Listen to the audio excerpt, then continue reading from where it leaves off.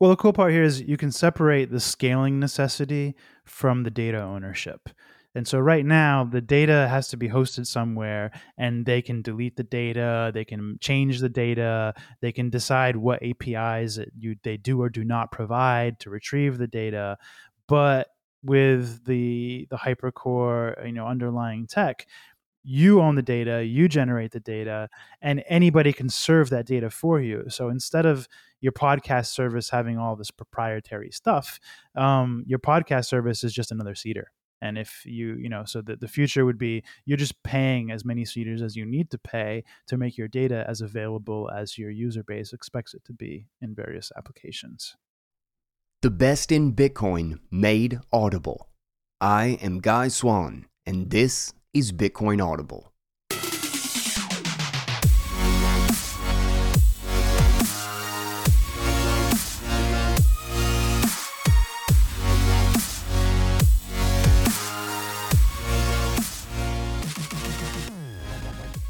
What is up, guys? Welcome back to Bitcoin Audible. I am Guy Swan, the guy who has read more about Bitcoin than anybody else you know, and we have got an interview. We have got Chat 74 with Synonymous CEO John Carvalho. Everybody knows Bitcoin Error Log. If you remember, we had him on the show a while ago to talk about basically what the big vision was for Synonymous and these things, and this was well before BitKit came out, and BitKit is now out, and I've been very happy to have been with the beta and playing with all of these toys up until release. It's been super fun kind of digging into this, and this stuff is just so, man, I'm really engrossed in this, as I genuinely think it's the most exciting thing to me that is happening in the Bitcoin and Lightning space overall. And that's for a couple of different reasons, but really I think the self-hosting revolution needs a just plug it in and it works solution, and we're getting closer and closer, but I really think this is a big part of it, and I'm super excited by what Nostr and Blue Sky and these other things are doing in an attempt basically to compete at this same layer and towards this same task, because it gives me more hope than ever that there's kind of aggressive competition in accomplishing this. Just makes me know that the pressure, both the pressure from the market and the pressure from the feeling of the need, particularly in Bitcoin, of having rails that we are not dependent to basically get our sovereignty, to how many different ways can we get back our control over our identity, over our data, over our presence and our network, over our ability to reach other people, to reach each other, our ability to pay each other, our ability to save our money in something that cannot be diluted, our sovereignty. And this is such a huge piece of the puzzle. I think this is where, anybody who knows or has any sort of perspective on the obvious censorship and manipulation happening in social media and the degree of control that is enabled by us all only conversing on huge centralized platforms that we're sort of locked into, or not locked into, but there's a huge barrier with the normal network effect problem with finding these alternative paths. It's the same. A phone might be a great communication tool, but if none of your friends have a phone, who are you going to call? Well, Ghostbusters. But aside from that, the point is everybody needs to be a part of that network, which means, they have to adopt slash tags. They have to adopt hole punch and these sorts of things. But with that pressure, with what it can offer to Bitcoiners and to the Lightning Network and to our infrastructure, and that we can have payments built into this thing to incentivize it, I am getting way ahead of myself. This is not a Guys Take episode. This is a chat with John Carvalho, but it's just something that I've been really excited about, and it's cool to actually have the BitKit in my hands to play with and to see it work, and to be playing with Keat, which I have just truly fallen in love with, and it continues to get better with every single update. I am so excited by how reliable, and I spend more time on Keat now than I do Telegram and Twitter, actually. Granted, most of what we do in Keat is we're in a group where we talk about Keat, so a little bit circular, but but it's increasingly, it looks like it's going to do what they say it can possibly do. It seems to be working, and that is just very exciting to see the first, as John Carvalho actually puts it in this, first Lego pieces of something that could truly be just really massive. So that is what we talk about in today's episode. And I have wasted a lot of time getting there. So we're going to thank our sponsors really quick, and then we're going to turn this over and start our chat with John Carvalho. So let's synonym swanbitcoin.com. Throw a /guy on there for the special link for their longtime support of this show. Their amazing service that I have been using the whole time. Swan is just set up my savings account and it just runs. I don't know how you beat that. And their conference this freaking weekend, guys. Pacific Bitcoin is happening this weekend. You can still get 20% off your tickets with code GUYS. I will be having 3 different panels, and I am stoked about it. And when you travel, do not forget about the extra sats back with gift cards on the Fold app. I get 3% back on Uber and 3% back on Airbnb. Plus, obviously, I get sats for all of the other fiat purchases I do. In fact, I actually had to take my dogs into the vet today because they're not feeling very well. But the front desk lady got me 2% back on the first freaking spin. So, silver lining to the dog's bad day. I'm sorry, guys. And then you know where you're going to keep it all safe. We're going to keep those sats secure with a freaking cold card hardware wallet, man. Obviously, get a cold card for the versatility and for the security. And honestly, any number of the incredible Bitcoin hardware products at CoinKite, keep your Bitcoin cold. Use a cold card. The link is guyswan.com/coldcard, and it's available right in the show notes. Easy to find. So with that, let's get into today's chat with John Carvalho from Synonym, Bitcoin Errorlog on Twitter, talking about BitKit and /tags and the ambitious vision, thinking about how we might start to redesign the internet with sovereignty at its core. This is Chat 74, Synonymous with Sovereignty, with John Carvalho. And I honestly just, more than anything, want to know what you guys have been up to. How has your perspective changed? Well, actually, let's start off with what's happened over at Synonym in the last couple of weeks, and what is new. And I'm sure there's some audience that does not follow this like I do. Is this the interview? Are you telling me what you're going to ask? This is the interview. We're starting out. We're starting out. I want to know what Synonym has been up to. Okay. So for the past month or so, we've been really trying to prepare for treating this Plan B forum in Lugano as like our big kind of update. And so we've been trying to ramp up and finish everything that we could as far as our current open projects, and primarily trying to get BitKit, our mobile app, into as close to a releasable state as possible.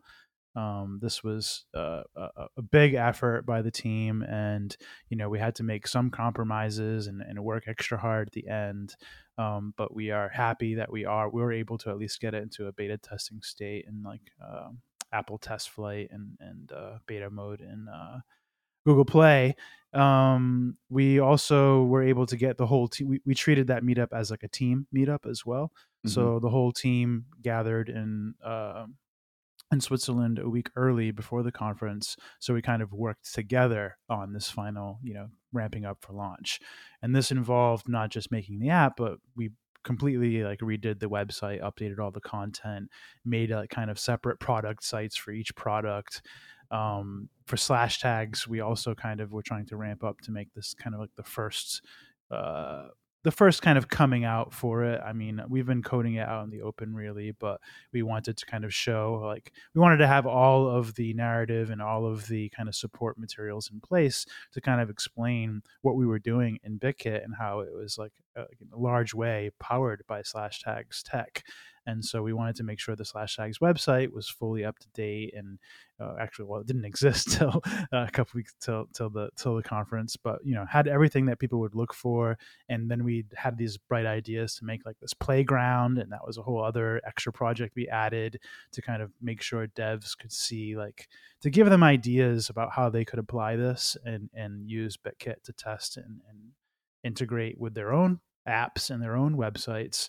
Because I don't know, one thing I've learned in the past year or two of trying to explain what we're doing is it's not easy, and people just don't get it no matter how good I get at explaining it. It's just too abstract and too different for them. Yeah. So I just wanted to put it in their hands, and I Yeah. think we mostly succeeded in doing that. And we were lucky enough to have a few people also like try to integrate and support Slash Tag stuff for launch, like the guys at Starbacker integrated like the login and pulling your profile data and stuff like this. But I guess I'm kind of getting ahead. The big kind of update was indeed the BitKit wallet, and that's what we've been up to, is getting that ready for launch. We're still polishing up the bugs and working out some things to unlock the full capability for Lightning in iOS and get things kind of being able to do larger payments in Android. But we're pretty close on all of that, so I'm actually looking forward to the next release, which should be next week, where we have like a lot of things ironed out, a lot of bugs ironed out, performance improved, hopefully Lightning fully unlocked and fully functioning. But yeah, any questions? Well, there's one that is not really technical related. I've just always been curious, the brand of Synonym and Slash Tags and the look and the aesthetic of the app. Who does that? It's really good. And as I'm in the process right now of working on our own stuff, because really what I have now is just what was thrown together to get the podcast live. Like, I've never really spent hard time on it, Um, but aesthetic matters a lot, I feel like, in flow. Like in the user experience. I mean, obviously, like, the placement and the interface obviously is part of that, but like, those things are very, very closely tied together. I was just curious, like, what was your thinking? Like, who puts that together? Like, where did that whole aesthetic and idea come from? Sure. So, that was always part of the plan, just in general, that user Hmm. experience was going to be very important. And we were trying to, part of what BitKit is rethinking the wallet and trying to say, if we really honestly were trying to make the best user experience for a Bitcoin app and try to make this something that could kind of penetrate the normie market, what would we do? Like, what sucks about the way wallets portray Bitcoin to people? What sucks about the way that we portray Lightning to people? What sucks about, just sending a payment and receiving a payment? Like, how good could we actually make this UX? And that was always part of the plan. And that was why we kind of, didn't ignore what other wallets were doing so much as tried to rethink it all.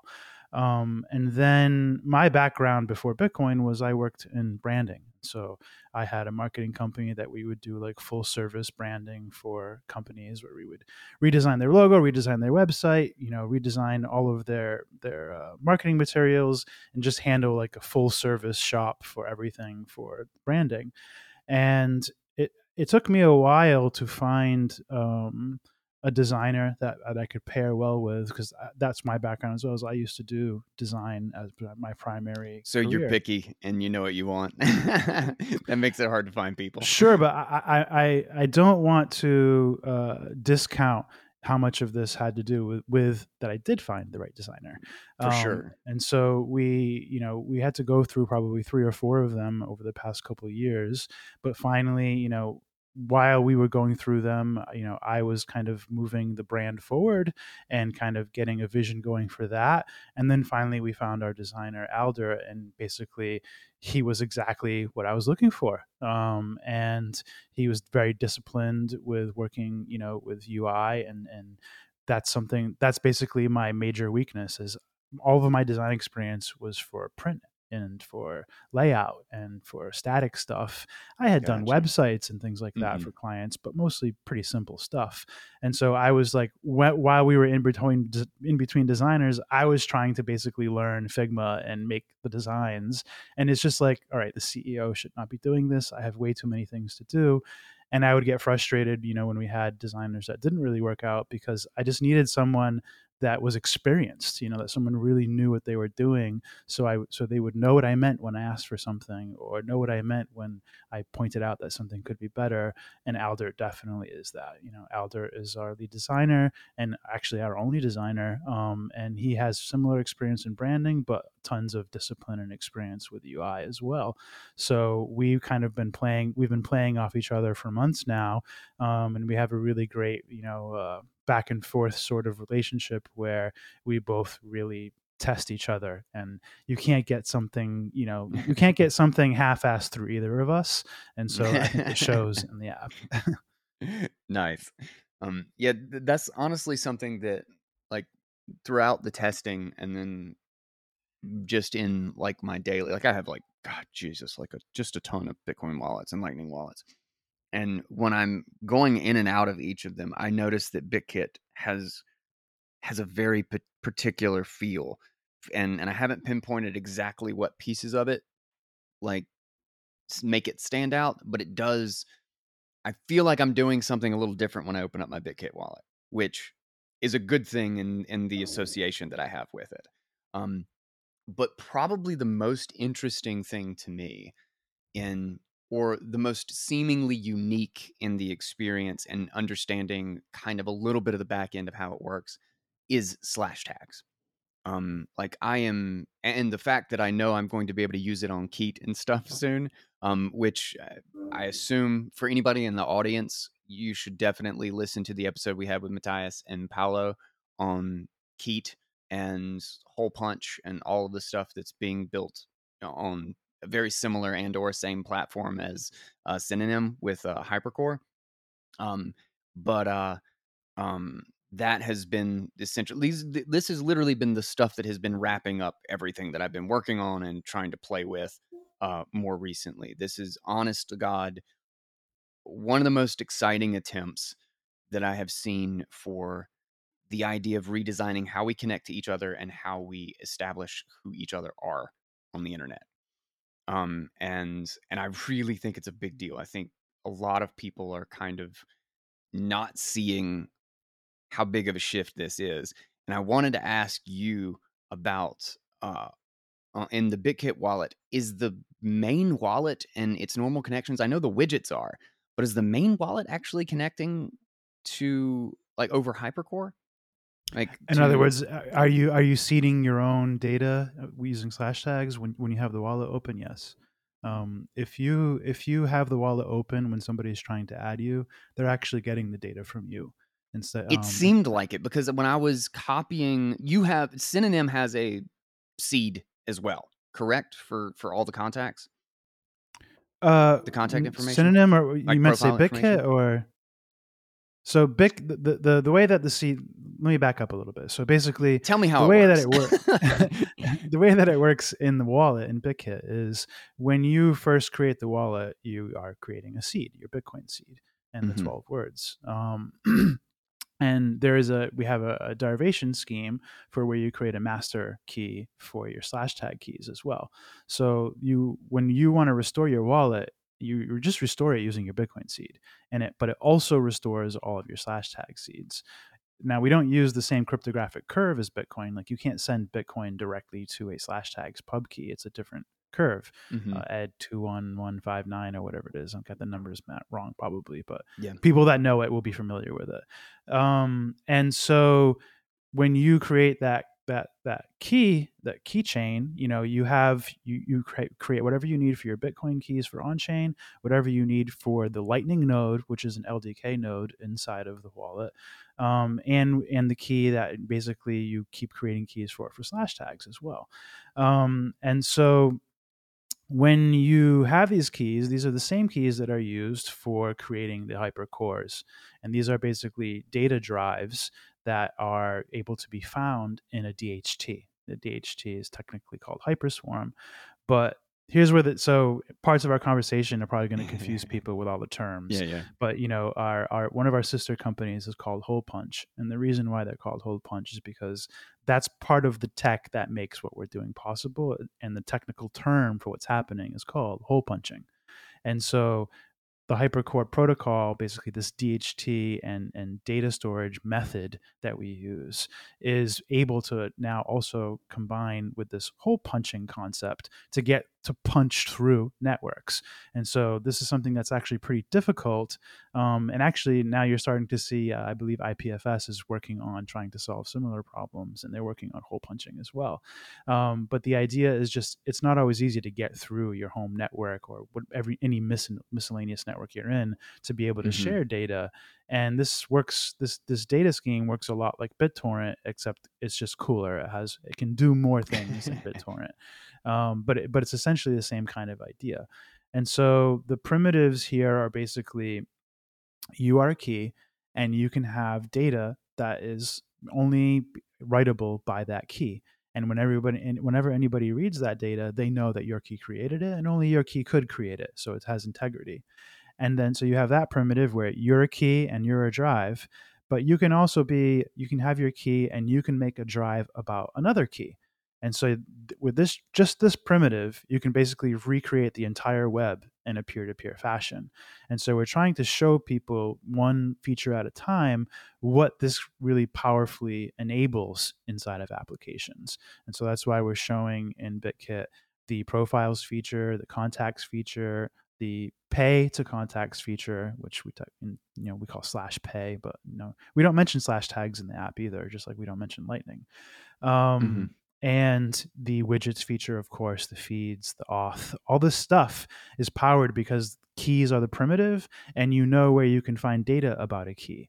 And so we're going to do some really cool things with async communication, which is kind of like what Key is doing. So when I have a drive about you, you will be able to do things like find a on-chain address I made for you. So it's a dedicated address that you can pay me to and that other people can't see.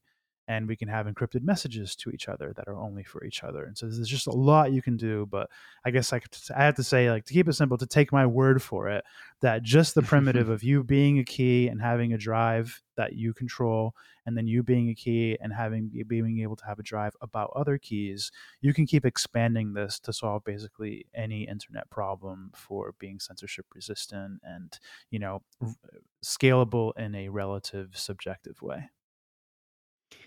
I've been thinking about like at what level of the internet this operates at, and like everything it's essentially doing all at once. Because one of the things that interests me about slash tags that I've noticed, because I basically proved to myself that I was in fact downloading the profile information from my brother, like from the other contact, because when I first added him from like a thing, from like a screenshot or whatever he sent me, I did not get his profile image, and Now his you should profile have. That's description. actually a bug. I know. I realized that's what Okay. it was, and I was explaining it to other people while I was talking with them. It's like, no, there was supposed to be a cedar, but there was just like a hiccup in the thing. That when so I was like, all right, well, dude, open your wallet just to confirm that like everything's there. And the second he opened his wallet while we were on the phone, it propagated onto my wallet, which I thought was like, oh shit, that's amazing, because it was having that bug with like a couple of the contacts or whatever that I added. But that was the other thing, is it going to eventually be that I can also download, like if my brother has contact information with 5 other contacts and 3 of those are in my contacts and I connect to them, will I be able to download his profile information from them the same way as I'm downloading it from the That's what the synonym cedar instance or is. whatever? So like the way, if I describe what we're doing to make it offline, it's going to sound centralized, but it's actually just redundancy. So It's while just having a there, cedar on the BitTorrent network. It's just right, like so having while another there one, are few people or a in dedicated this one. network, we need to have to make sure that at least we are seeding our users' data, and that's because there, most of it's in a wallet environment in a mobile phone. Whenever you close the app, it stops being connected, Yeah. unlike I on a can't do a desktop. background stuff. And Yeah. so that means that most of the time when people want to try to get your data, you're not there to serve it. And so we redundantly seed any drives that we are aware of. Now, because they're locked by keys, this is a safe operation. In other words, you don't become a walled garden of ours because we don't control the data, you do. And so when you send an update, we're basically subscribed to you too. And so when we see new data in your drive the next time you're online or you edit your profile, we update our copy just like in BitTorrent. Which the difference here with Hypercore and BitTorrent is BitTorrents are just static files and that file doesn't change. But Hypercore allows you to continually stream and add more data and append more data. Basically, these are append logs. And so when you're offline, we're able to see this data and people, but when anybody is online, they are able to see any data that they have. Now, in BitKit, it's not practical for you to be seeding to, hundreds of, files to hundreds of people. It just, your phone isn't equipped for that. But in the Hmm. future, we will have, when we start doing things on the desktop for the web, etc., you'll eventually have, a normal node that will be embedded in whatever application we're making for the desktop. And this is again getting more to what Key is already doing. Key is trying to do live communication through using these primitives. And so when you are running Key, you're actually seeding all of the chats that you have to all of the people that are looking for those chats and aware of those drives. Yeah. It's it's really crazy. Like going back to what I was saying with like where this works on the level of the internet. While I was while I was playing around with the contacts and thinking about how this would integrate with Keat and stuff, it's so interesting because it makes certain things that we're used to about the internet kind of redundant. Like it makes email addresses a little bit redundant if I Domain already names, have email addresses, they're just that. basically in one swoop, because you have a decentralized means of connecting to someone and getting like an updated feed, and you already have encryption built in because your ID is your tool for encryption. You're basically solving the domain, your DNS, it's SSL, and the certificate repository or whatever, and it's a contact like email sort of setup, but it's like not three systems. It's just like one thing that does all three of those jobs. Um, and it's Yeah, the really tricky like part is whether to emulate all of that again. Like we could emulate email addresses, we whether could make it emulate to domain feel like names. that. Yeah, Yeah. yeah, And this is what shitcoins yeah. do, right? They make a system sort of like, that uses some things like this. And then they say, buy a .btc domain name. And it's like, okay, well, like Hmm. we could literally do the same thing. Like we could just make a domain name But it's system like, and we do could you want to sell copy that? .btc Yeah. domain names. No, but the point is that you don't actually need any of that if you actually understand how this stuff works. But, the shitcoins all sell their products on narratives. And so the narrative, Hmm. so a big mission at Synonym is to kind of destroy these narratives and just show, oh, you think this is so great, like look, we're doing it, and it's no blockchain. Like, oh, you Yeah. want to have vanity names, you want to have domain names, you want to have paying people to their key contacts, login, NFTs, even you can do without blockchains. And this gets into maybe another topic we can talk about later, which is the pair credit announcement that we did. But yeah, so I guess maybe let's rewind a little bit because we jumped straight into like the technicals of slash tags. Yeah. And so let me give a little summary of BitKit just for people that are kind of not initiated. Um, Yeah. BitKit's a Bitcoin wallet, and it supports normal Bitcoin on-chain transactions, all the features you might expect, but a little bit better user experience than you might expect when sending and receiving on Bitcoin. It supports Lightning, and so you're also able to onboard into the Lightning Network with very, again, innovative user experience that we have created in the wallet. And the way we were able to achieve this is that our LSP, our Lightning Service Provider server, is tightly integrated into the wallet.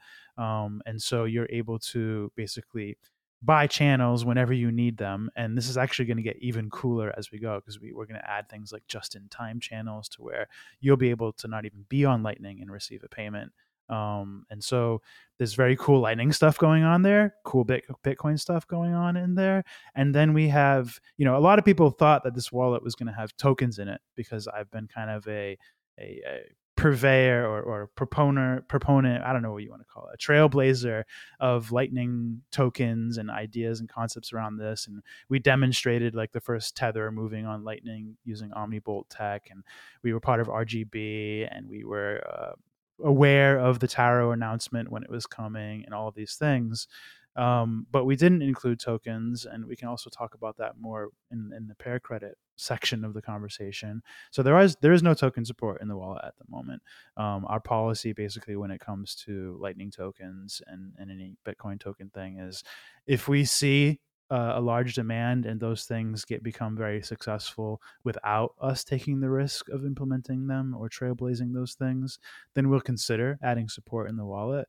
But generally speaking, I no longer believe you need a blockchain for that either.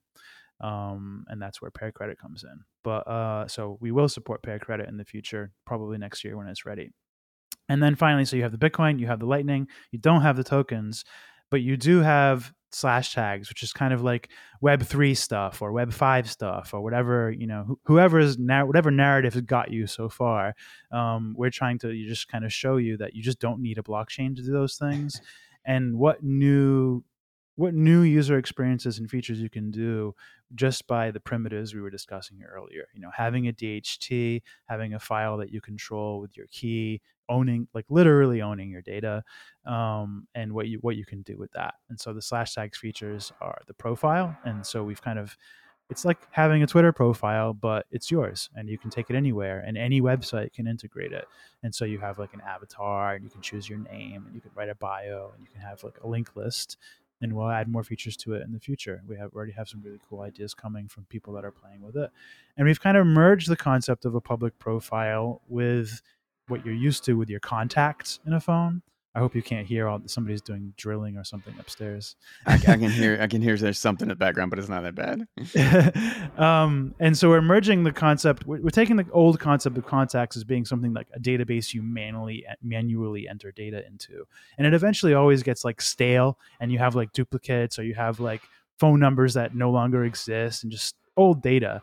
And we're combining this concept with a social media profile, because you own the data, right? So when you add a contact, you're actually following that person, and they are the ones giving you the data, and so they can always keep the data up to date, constantly. And so anytime they want to change, like, update what Twitter account they are or whatever data they put in their profile, you'll get it automatically and see that update in your phone and your contacts when you look at their profile. So you don't have to do anything to keep your profiles and your contacts up to date.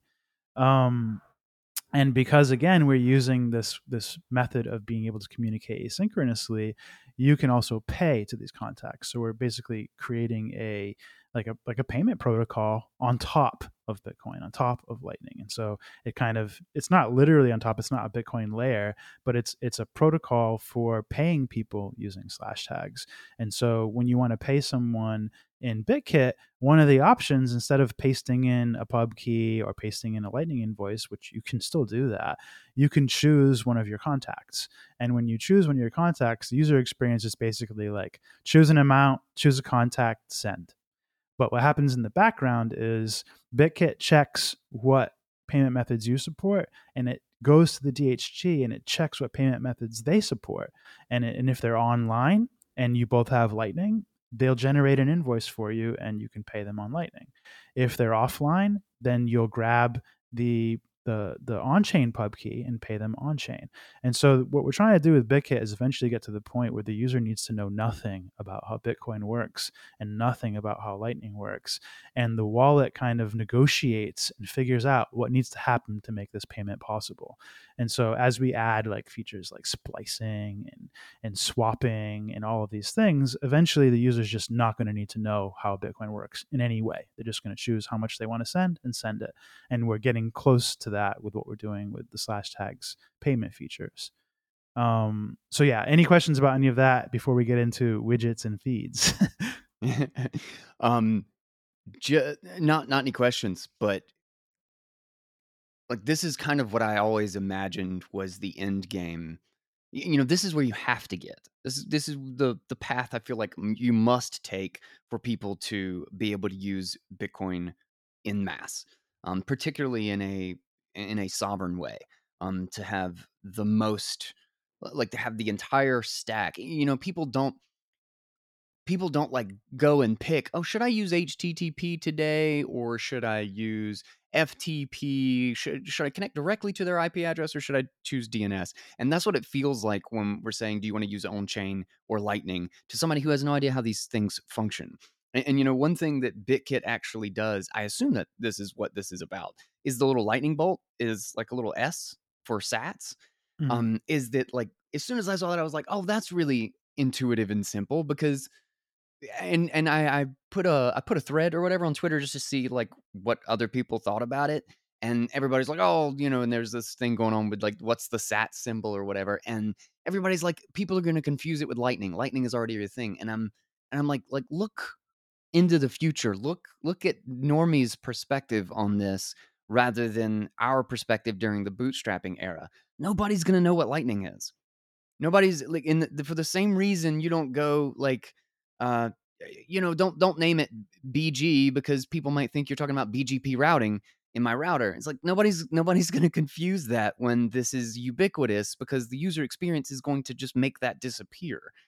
Or it's never going to become ubiquitous. We're never going to work in a system where this is available to everybody in mass, and it's because everybody is totally aware of who the hell could how could you possibly have widespread adoption of cars if it required everyone to understand how the intricacies of an internal combustion engine and an alternator and water pump and all of these things? No, it specifically happens when nobody has to know about any of that shit anymore, and it continues to work.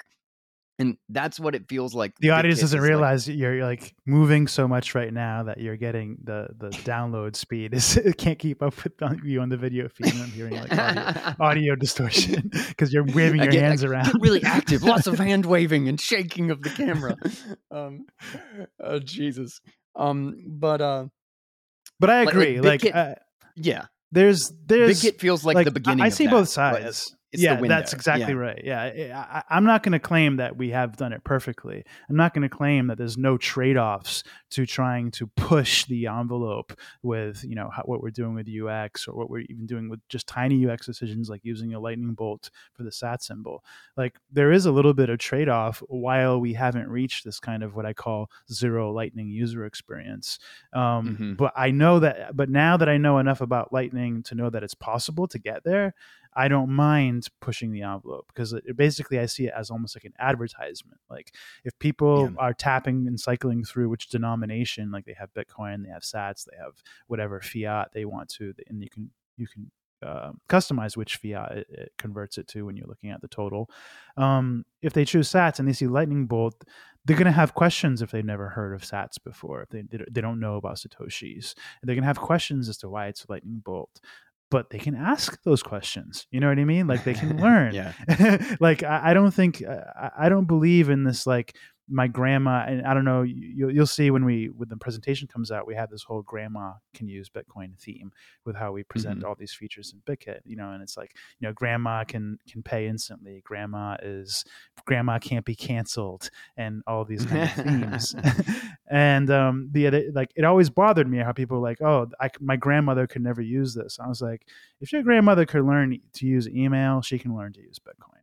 And Yeah. so I'm okay with putting a little pressure on people having to learn what's going on as long as you're intuitive about it.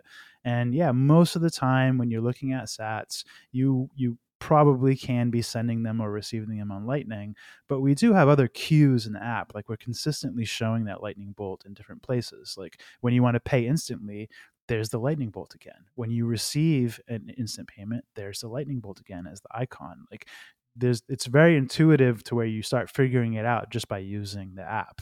Yeah, if you can cycle it and it can be all on chain Bitcoin, but when you look at it in Sats, it's going to show a lightning bolt. That's not perfect, but nobody is going to care that much. They're just going to say, this is when I display it in the base unit.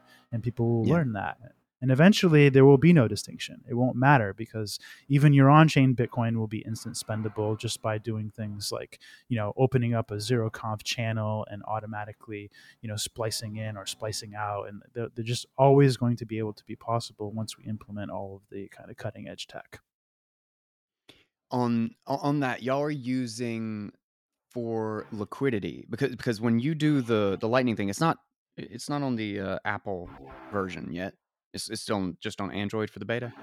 Yeah, because Is that right? there was Yeah. basically a critical bug in the Lightning node software that we Mm-hmm. noticed that so we had to shut it off. And in Apple, the Lightning is off at the moment, but it will be turned on probably next week. Okay. And in Android, even though it's on, you can only send small payments because there's another bug with how it calculates routing. And so it's not really finding good paths at the moment. And so we're working with the LDK team to kind of iron out these This bugs is because we're LDK from actually Block. yeah, well, from Spiral technically, I think. Spiral. Yeah, yeah, yeah. But yeah, Spiral is a project funded by Block. I don't really know Nice. the Okay. logistics as to whether they call The themselves hierarchy. Block. Yeah, Yeah.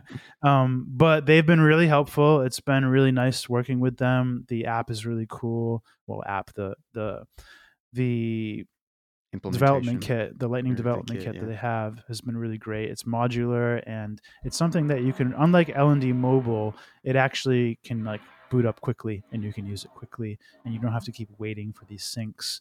Mm-hmm. And they now we're implementing like what is it, rapid gossip sync or something, where it'll get a lot better with the routing and these kinds of things. So we're Nice. excited to kind of iron out these bugs with them because we're technically the first wallet to use their node in production, implement their node in production. We're not the first to implement it at all. Technically, there is a dev mode you can enable in Blue Wallet to use an LDK node inside of Blue Wallet, but they No haven't kidding. converted Blue Wallet. Yeah, yeah. It's just Oh, that's they've interesting. implemented it and they're testing it.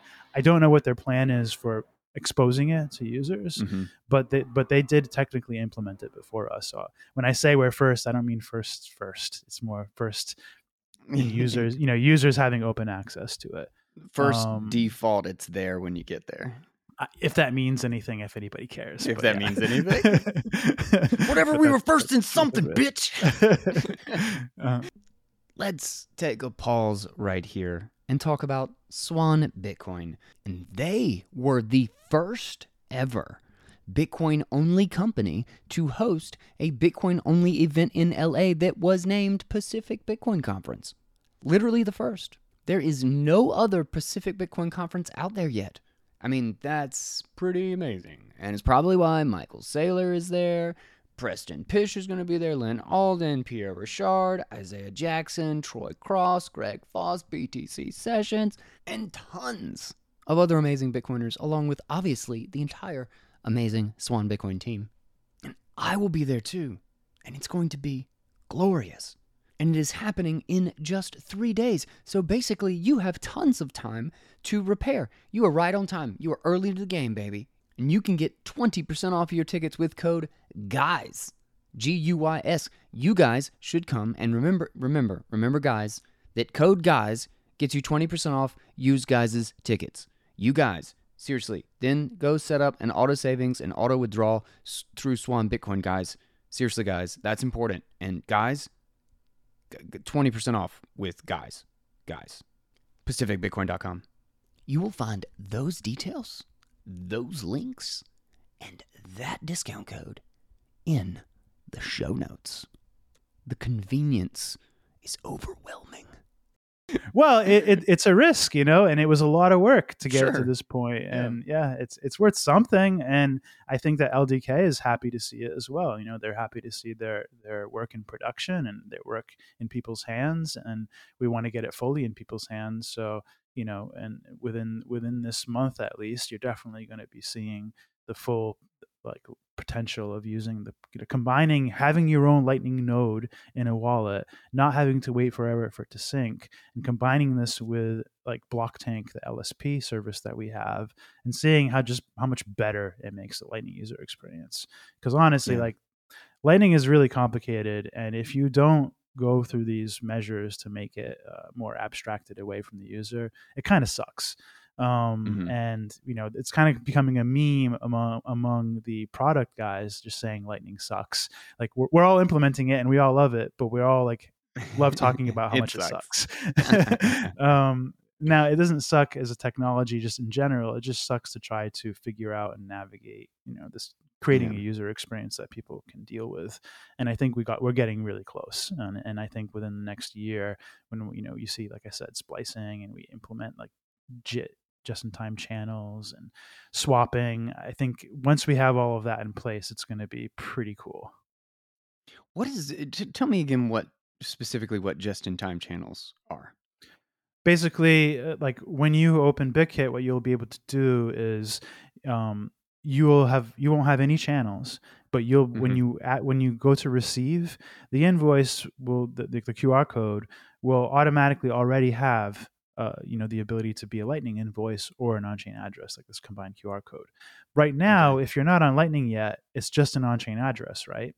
But Sure. with JIT channels, you'll be able to show an invoice, and what will happen is the LSP will see that you have an incoming channel, and it will be able to basically open that channel for you on demand and Okay. take its Yeah. fee out of the Opening of routing the channel. of that. Yeah. So you still own the keys for your payment, but we kind of we're not intercepting it so much as seeing it before you can even receive it, and then opening a Mm-hmm. channel so you can receive it.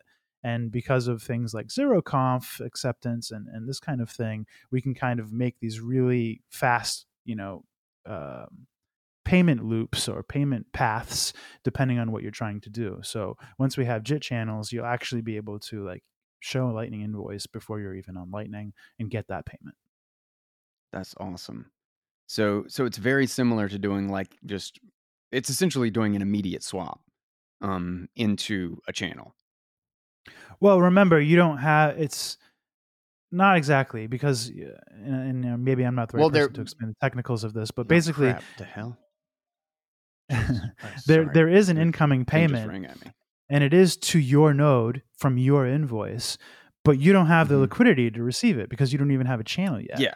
And Yeah, so yeah, what yeah. we do is we open that channel to you, and basically because we see there's money coming through, we can take our payment in the routing fee.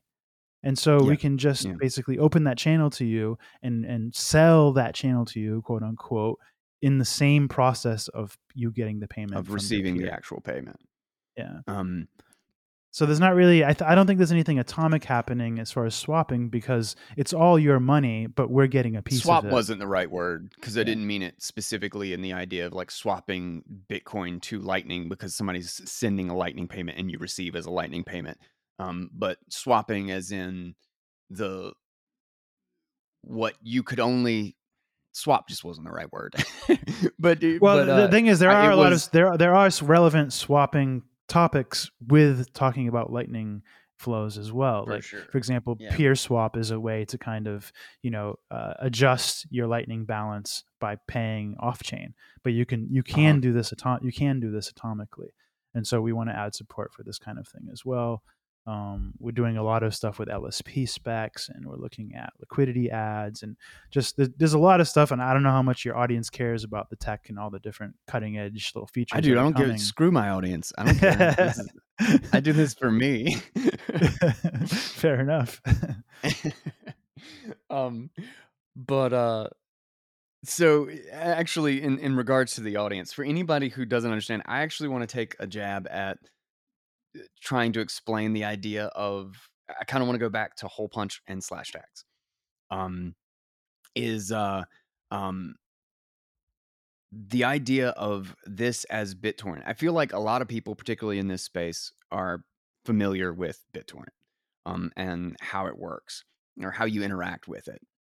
As you go to a website, it's very, very manual. It feels very manual. You're in charge of the entire situation, and BitTorrent itself is just like the connection at the end of a path that you have to take to find what you're looking for. You go to a website, you download a torrent, you put the torrent into a client, and then it connects to the network and finds all the peers and stuff and shows you all the details, and then you start downloading the file.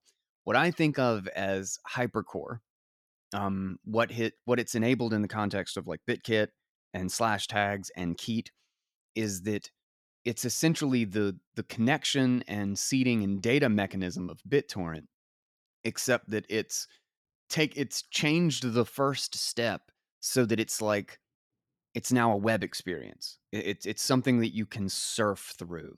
You can just you don't have to go to a website and download a file to figure out where the file is. That is all just wrapped up in the fact that you have an ID, and you're just like exploring with that ID, and you're just exploring everyone else's ID. And that's why there's no DNS and SSL, because that part of the entire process, like, there's not Is even a replaced Pirate by Bay pub keys. anymore.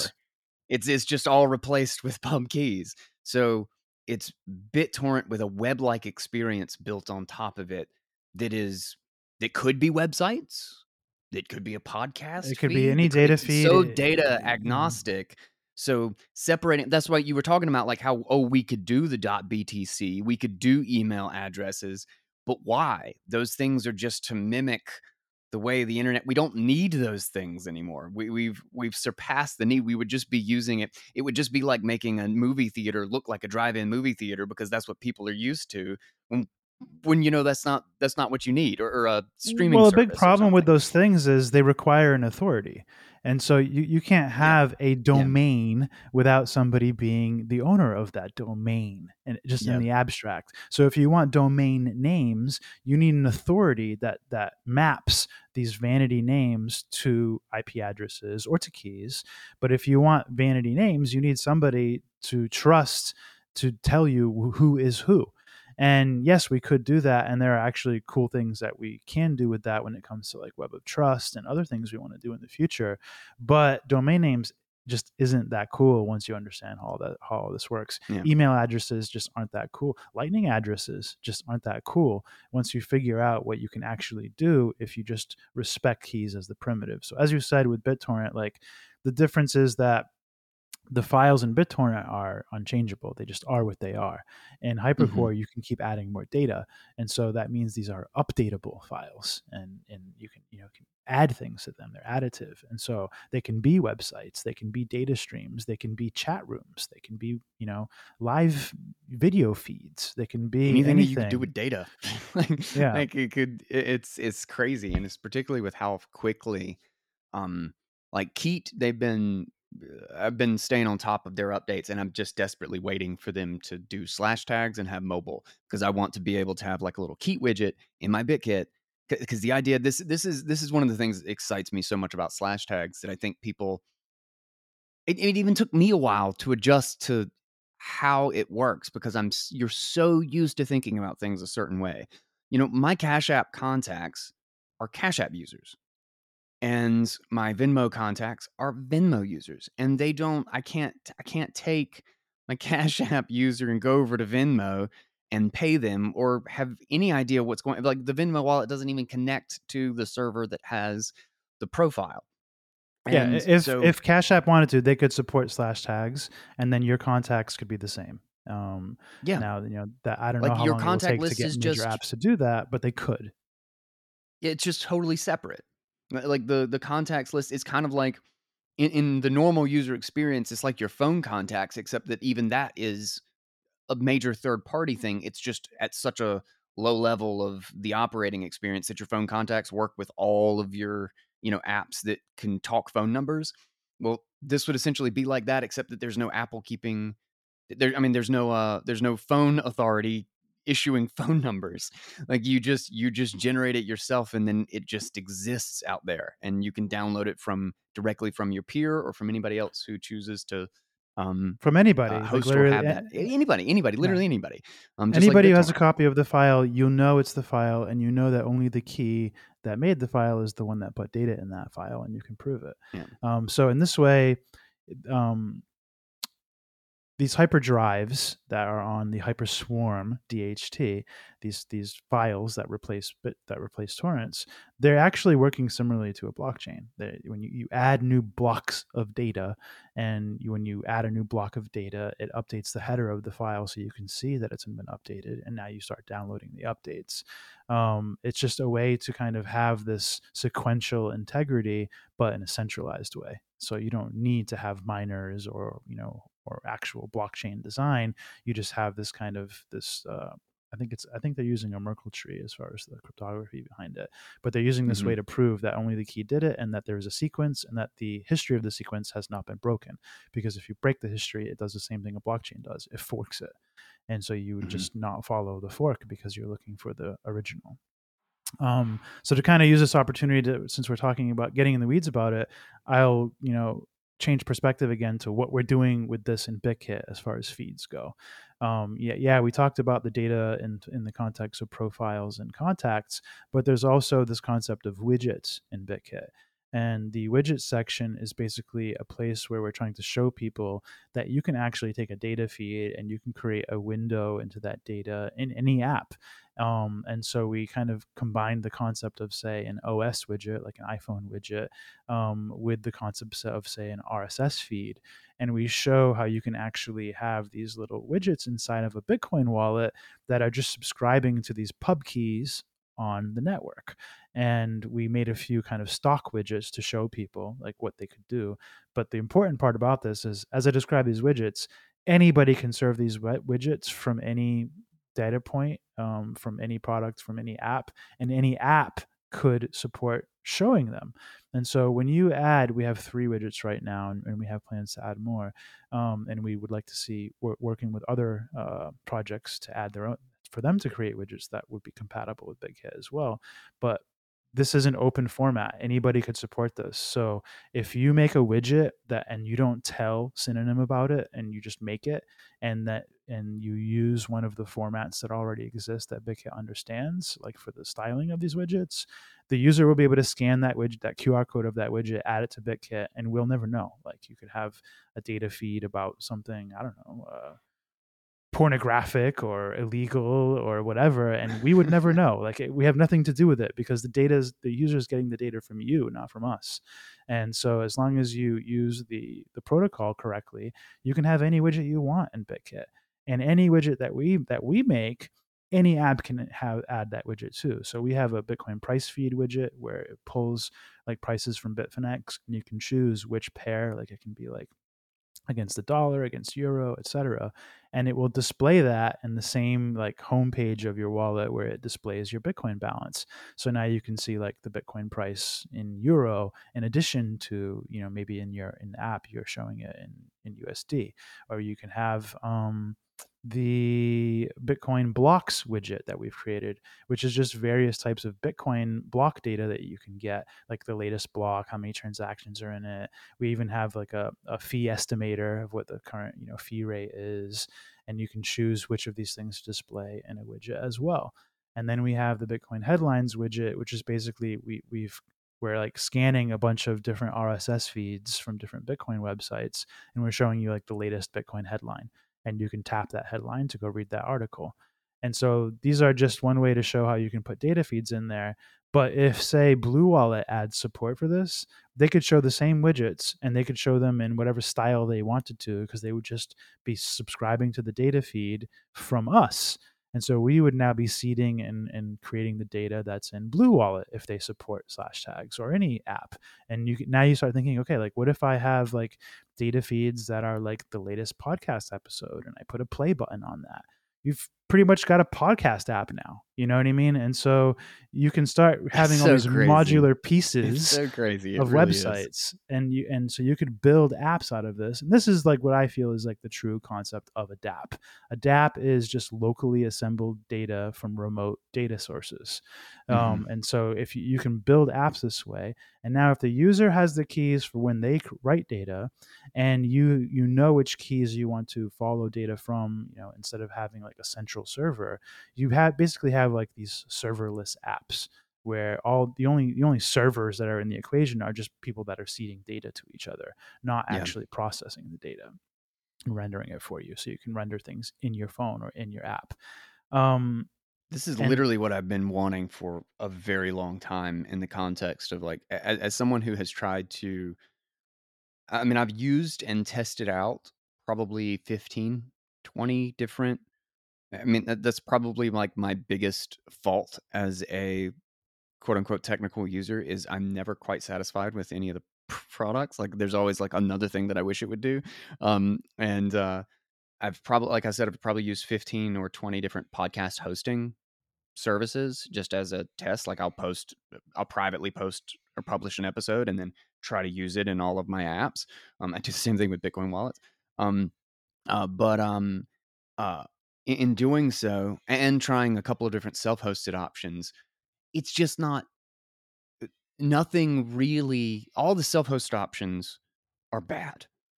Like they're not. Some of them aren't horrible, but that's about as good as it gets. Not horrible. And the fact that I could do that without any sort of networking or DNS or any of it. Granted, it would have well, to, there's technically be some implemented. networking, the DHT networking, but the cool part Well, is you sure. I was meaning that separate. for hole punch users or for Yeah, whole, yeah. I mean, for BitKit users or whatever, I wouldn't have any other thing. The one thing that I would need for like DNS or networking would be to set up a bridge. If I wanted to go to Apple Podcasts or Google Podcasts, I would still need the traditional means of feeding the feed. Um, Well, the cool part here is you can separate the scaling necessity from the data ownership. And so right now, yes, the data has to be yes, hosted somewhere, and they can delete the data, they can change the yes. data, they can decide what APIs they do or do not provide to retrieve the data.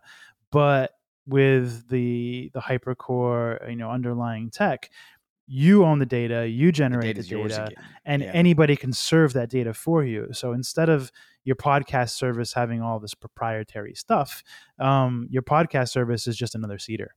And if yeah, so the yeah. future would be you're just paying as many seeders as you need to pay to make your data as available as your user base expects it to be in various That's a cool way to applications. think about it. Yeah. So Um, there's two more features in widgets ah, that we're demonstrating. let's keep Um, going.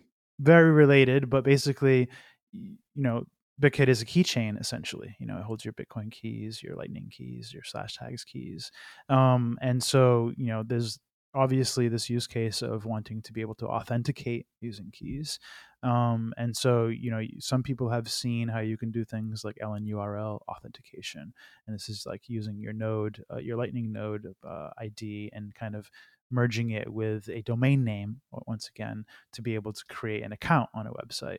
Well, this is a way that you can have just the key and not have to have the domain name be part of it. But the website is also a key now, remember? And so you can cross authenticate. So this removes like middleman attacking and any type of, walled garden aspect. And so it also provides some censorship resistance. Oop, So the I website lost is you. a key. Sorry, are you there? Yeah. Yeah, I lost you at just after it removes all the middleman stuff. So this also provides some censorship resistance in that Okay, if the yeah. website loses their domain name, they still have their key, unless they've been like had their whole server seized and somehow the person has stolen wherever they're storing their keys. But they still have their key, and so they can serve their website from any domain name and prove that it's still them. And so it adds this kind of censorship resistance to websites in general. And so the way that BitKit takes advantage of this is when by the way, we have a slash tags playground. We have made a slash tags website called slashtags.to, and people can go there and you can use BitKit and kind of play with some of these demos that we've made. And one of them is an authentication demo, but also it works at Starbacker, so you can go to Starbacker's website and make an account there. It's sort of like uh, I don't know if they want to. They're like a OnlyFans kind of thing, but they're Mix between using OnlyFans Bitcoin. and Patreon to an Yeah, extent. like Yeah. it's a social media kind of thing. Mhm. But they're really excited about slash tags, and so they're kind of on the bleeding edge with us and implementing it. And so when you log in, you can actually create an account there using only a key, and you don't need an email address if you don't want to give one. And so this is like the first kind of example of how You can use a key, you can have a website account, you can own the account, but you don't have to give personal information to be able to do this. And what happens is when you actually, scan a QR to log into a website, it creates a widget in BitKit of that account. And now, from now on, uh, when the website fully implements the feature, you can actually tap to log into that website. You don't even have to scan the QR code anymore. You can just basically, tap on the widget for Starbacker, and it will show a login button. And you tap it again, and it will open up it'll do like basically a magnet link for authenticating in the background, and it will open up your web browser with you logged in. So no password, no QR code at all. You're just tapping to log in, and it's actually authenticated.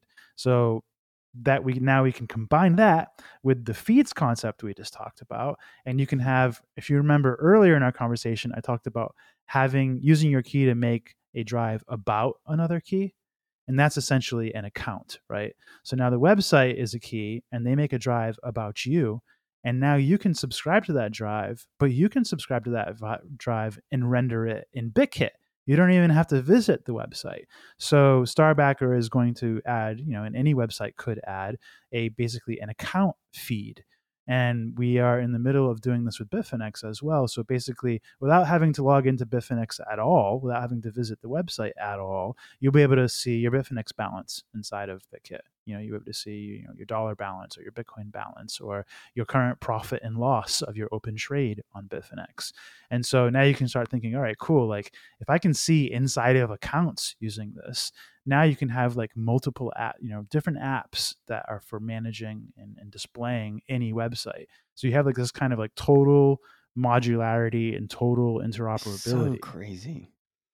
I think people, you really Like do have to website experience. Legos, you know? Yeah, like literally, like the idea. So many things become redundant. The idea of logging in becomes redundant. Because the very establishing of a connection is proving who both of you are. Like as soon as you're like in this, and I think the slash auth demo that you have in the widget, I do it every once in a while, and then I've got Starbacker, and I go to Stacker News more just having the widget. I go to Stacker News more than I do ever because it's Oh, like because one of the my latest only headline. Yeah, yeah. widgets with the latest headline. And I Yeah, love it Stacker because I News forget gets a about lot of Stacker play News in that all widget. the So time. All the because time, I they have forget more about it. posts than your average website. So Yeah. you usually do see a Stacker News update in there. Yeah. But the idea of just like clicking on this thing and I'm immediately go to it and I log in because the slash tags demo or whatever, when you log in, it propagates my profile information to in the website. So it's just like connected. It says, "What's up, the guy Swan?" and shows my pub key and like the stuff. Um and oh, fuck. Like I don't know. I don't think people. The website doesn't even have to store that data either. Like It's not. It's not. It literally propagates it as I go to the website. The website doesn't have to store anything. It gets it from me while I'm logging in, which I'm yeah. necessarily online when I log in, because I have to establish a connection. Like it's so crazy. I don't know. Like, what's the barrier? What's the barrier to getting this stuff implemented? Like, as a technical user, but definitely not developer, how how are the tools around, and how is your focus on making this 1, 2, 3 clickable to implement on a website or to implement in an app? Like what's the barrier there, and where's the process and your thinking on it? So there's kind of, I guess, two major levels of barrier or work to be done in this regard.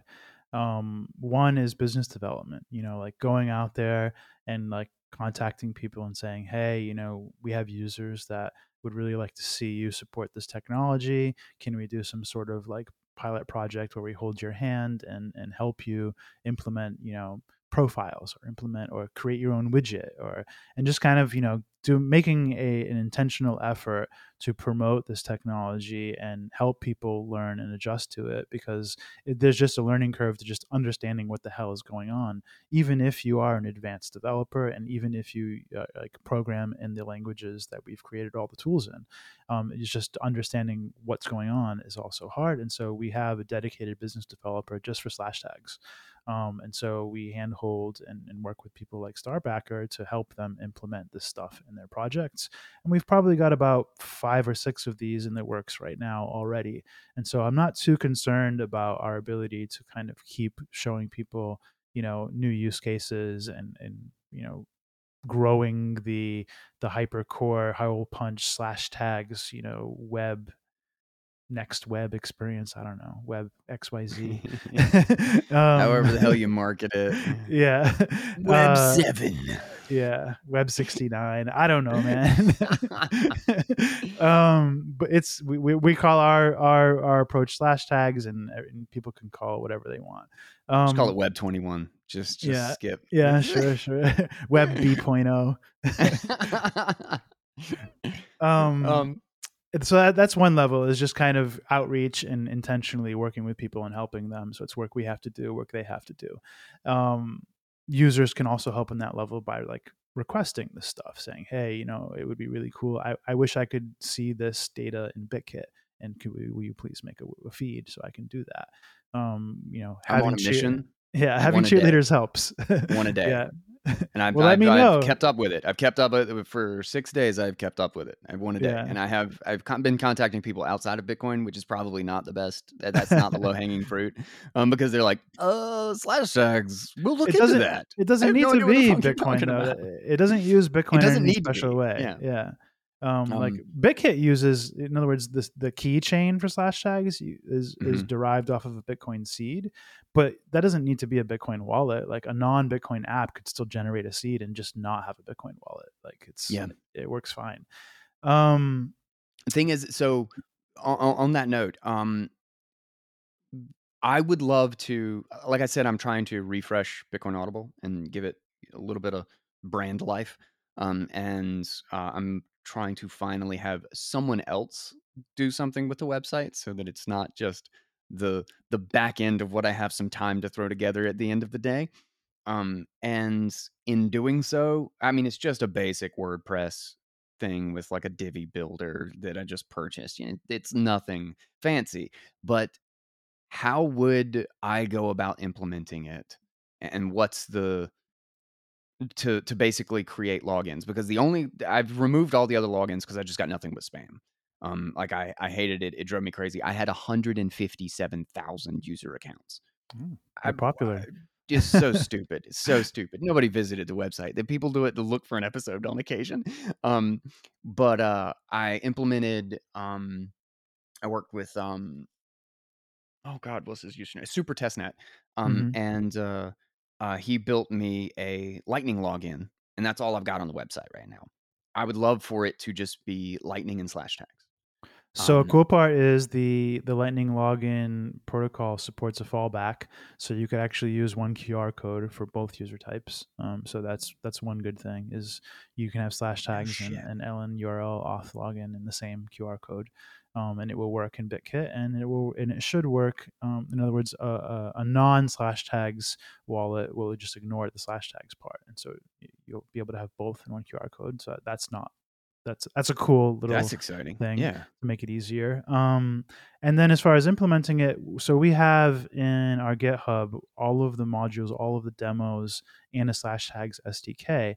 And one of the demos in one of the repos in there is a slash tags auth demo. And it's a fully functional demo. So basically, like, it has everything you need on the server side and everything you need and it has like a fake wallet, and basically it's the whole flow that a developer could use to implement and test having authentication inside of their website, and be able to test it whether or not they have BitKit or not, and kind of create this environment so they can install this. This is what we did with Starbacker, and we helped them with it. And so Starbacker implemented the auth. They added this is like they did this themselves. They added pulling the profile data and kind of giving you that as an option to populate your account, and they Mhm. added the tap to log in, which is that magic linking feature that I described. And those are kind of the primitives, or the most basic features you could add just for the auth aspect.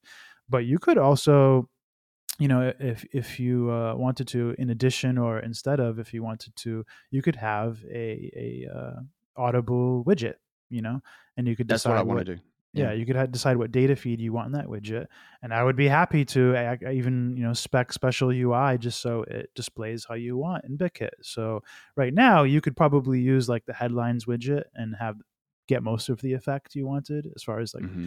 the the the, the repo that we already have for that widget, because it's a right, it's the latest. You could be the latest podcast instead of the latest headline, right? And Mm-hmm. when it's a URL and you tap on it, it could take the person to the website to listen to that. But we could take it further. Like you could have, you could replace the icon of the widget with the show episode cover. Say you have a different image for each episode, and Mm-hmm. it could change it every time there's a new episode. Or you could have, this might be more work, and I'd have to. I don't want to totally commit, but we could implement a player, an audio player, into the app and actually play the episode from the feed. Um, I haven't decided how much I want to make BitKit itself a kind of mega app, Yeah. because it's going to keep trending in that direction, and we have to be careful. That was one of my But worries when I first yeah, started playing with it. Is it going to be too busy? Is it going to try to do too many things? And I like the idea more of it being like your hub to connect and get to all of the other things. Like the idea of a good example is when I have my brother's BitKit ID, or excuse me, slash tag in my contacts.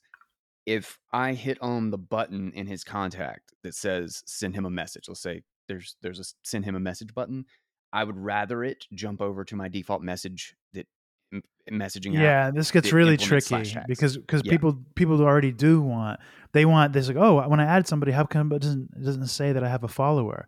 And I'm like, Hmm. well, one, that's a tricky problem, but we do have a solution and we are going to implement it.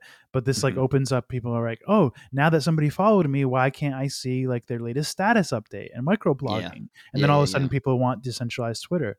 Well, we want to build it, Yeah. but I don't know that BitKit is the place to have it. And so Yeah. we have to be careful. And the same thing with messaging. It's like once you give somebody messaging of any kind, they're like, okay, now I want a GIF search and I want emojis and I want text, Hmm. styler You and kitchen suddenly have to sink. attach all the And things they to want a it. whole Yeah. chat app basically. Yeah. Yeah. Yeah. Yeah. And so you have to be careful with which features you expose. And the same thing could happen with podcasts. Oh, I want to play Hmm. the podcast. Okay, now I want to write it. Now I want double speed. Now I want to be able to boost it and tip them. And it's like, okay. Like we have to If be there's a careful. built-in player, I would rather the built-in player be isolated to only like an advertisement clip or something. Like I usually do, like I grab like some clip or something for like a minute or Yeah, so 30 you seconds could to make put your at the own beginning of the spec. episode. It I could would You could love for make that to be it rather than it being the player itself, is that it's just you can get you can get a hint of what it is and you have to click on it to go Yeah, listen to so it and so go to you a can make your podcast own app. feed spec. You could say, Hmm. here's I've forked the headline spec, and now I've added a couple extra parameters, and it says, so here's the podcast, and there are already a lot of podcast schemas that you probably want to obey, because this would make it more easy to interoperate with things in the future. But you could just, if they don't have this already, you could have like a preview spec, and then this is the file that is the preview audio, and then the widget in BitKit, if we wanted to, could just only play the preview. It could only look at that part of the data, and when somebody hit play, it would say play preview or something, and it only played that. But I think probably in this case you're right that it'd be better to switch to the podcast player, but we would need to collaborate with a podcast app, because the URL needs to get picked up by the OS at that point. Yeah. Yeah. Or we just send them. Probably even simpler is just sending them to a web page that they can play it on, and Hmm. then the web page instigates the player. You know what I mean? Yeah. But Yeah. Yeah. the Yeah. thing is, it's so modular. You could design it any way. But at minimum, like you can do, small things are easy, like changing the picture to be the latest cover for that episode, or the Hmm. headline, or updating the URL, things like this. We're also talking about like, oh, people are going to start asking for whether the widget can be 2 rows high instead of 1 row, and they want a big Yeah. Yeah. version of the widget so they can see more. And Hmm. it's a delicate user experience challenge, but we are up to the task, as you've seen, and so we're excited to try it. But yeah, as far as your problem for your website and Super Testnet helping you out, we actually specifically have slash tags auth demo repo that he can play with, and try to integrate that with your site. We don't have like a WordPress plugin for slash tag stuff. That would Yeah. probably be even easier if we did that. But it's getting ahead of ourselves. Who would be a good person to pay? Because To, I would happily just pay open source, have a WordPress plugin. I don't know.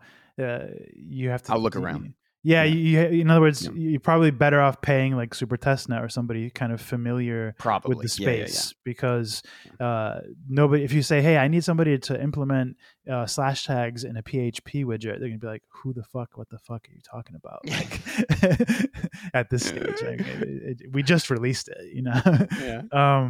But this gets to the second half of the question you asked a little while ago, where I mentioned business development, and then we went on this kind of this whole tangent. But the second half is the technology side and the languages. And so everything we do is JavaScript, Node.js. And everything we do in BitKit is React Native, TypeScript, etc. And so the problem here is, this is new, and we've implemented it in, like, we're a JavaScript team, and we've implemented it in what makes sense for us. And Hypercore is also Node.js, so even Hole Punch and their team is all like similar. Like, we're all using the same stack of stuff, which works fine for us. But then when we go to somebody like, say, Breeze, who is interested in kind of participating in our launch, well, Breeze uses Flutter, and none of our React Native stuff can be used. And so the problem is, at some point, hopefully, we're going to start a project probably in 2023. We need to recreate the Hypercore modules that are important to us in a native language like Rust or something like this, C++, so that way that we can make bindings to any other format that people are used to using. But right now, you're limited to JavaScript, React Native, Node.js, etc. And so that is a limitation on a technological level, is people who are using stuff that doesn't support that just can't use it. And so it's like asking them to rewrite all this stuff, and nobody is as interested as we are. So we have to spearhead, getting this Basically, thing getting the happen. aspects needed rewritten in a native language. Yeah. How far down the roadmap? Like, that's obviously I've got a stack of other things to do. So where is that kind of in the process of, like? We just started talking about it, like, in the past month, it's become a topic, and I've decided it does need to be addressed. Probably the way I will address it is having separate developers, in other words, temporary developers or something, because this is kind of like grunt work. It's not something that you need to be. Granted, Rust, you can't call Rust grunt work, because it is like a rare. It's still hard to find Rust developers, and they still demand a bit more money than your average developer.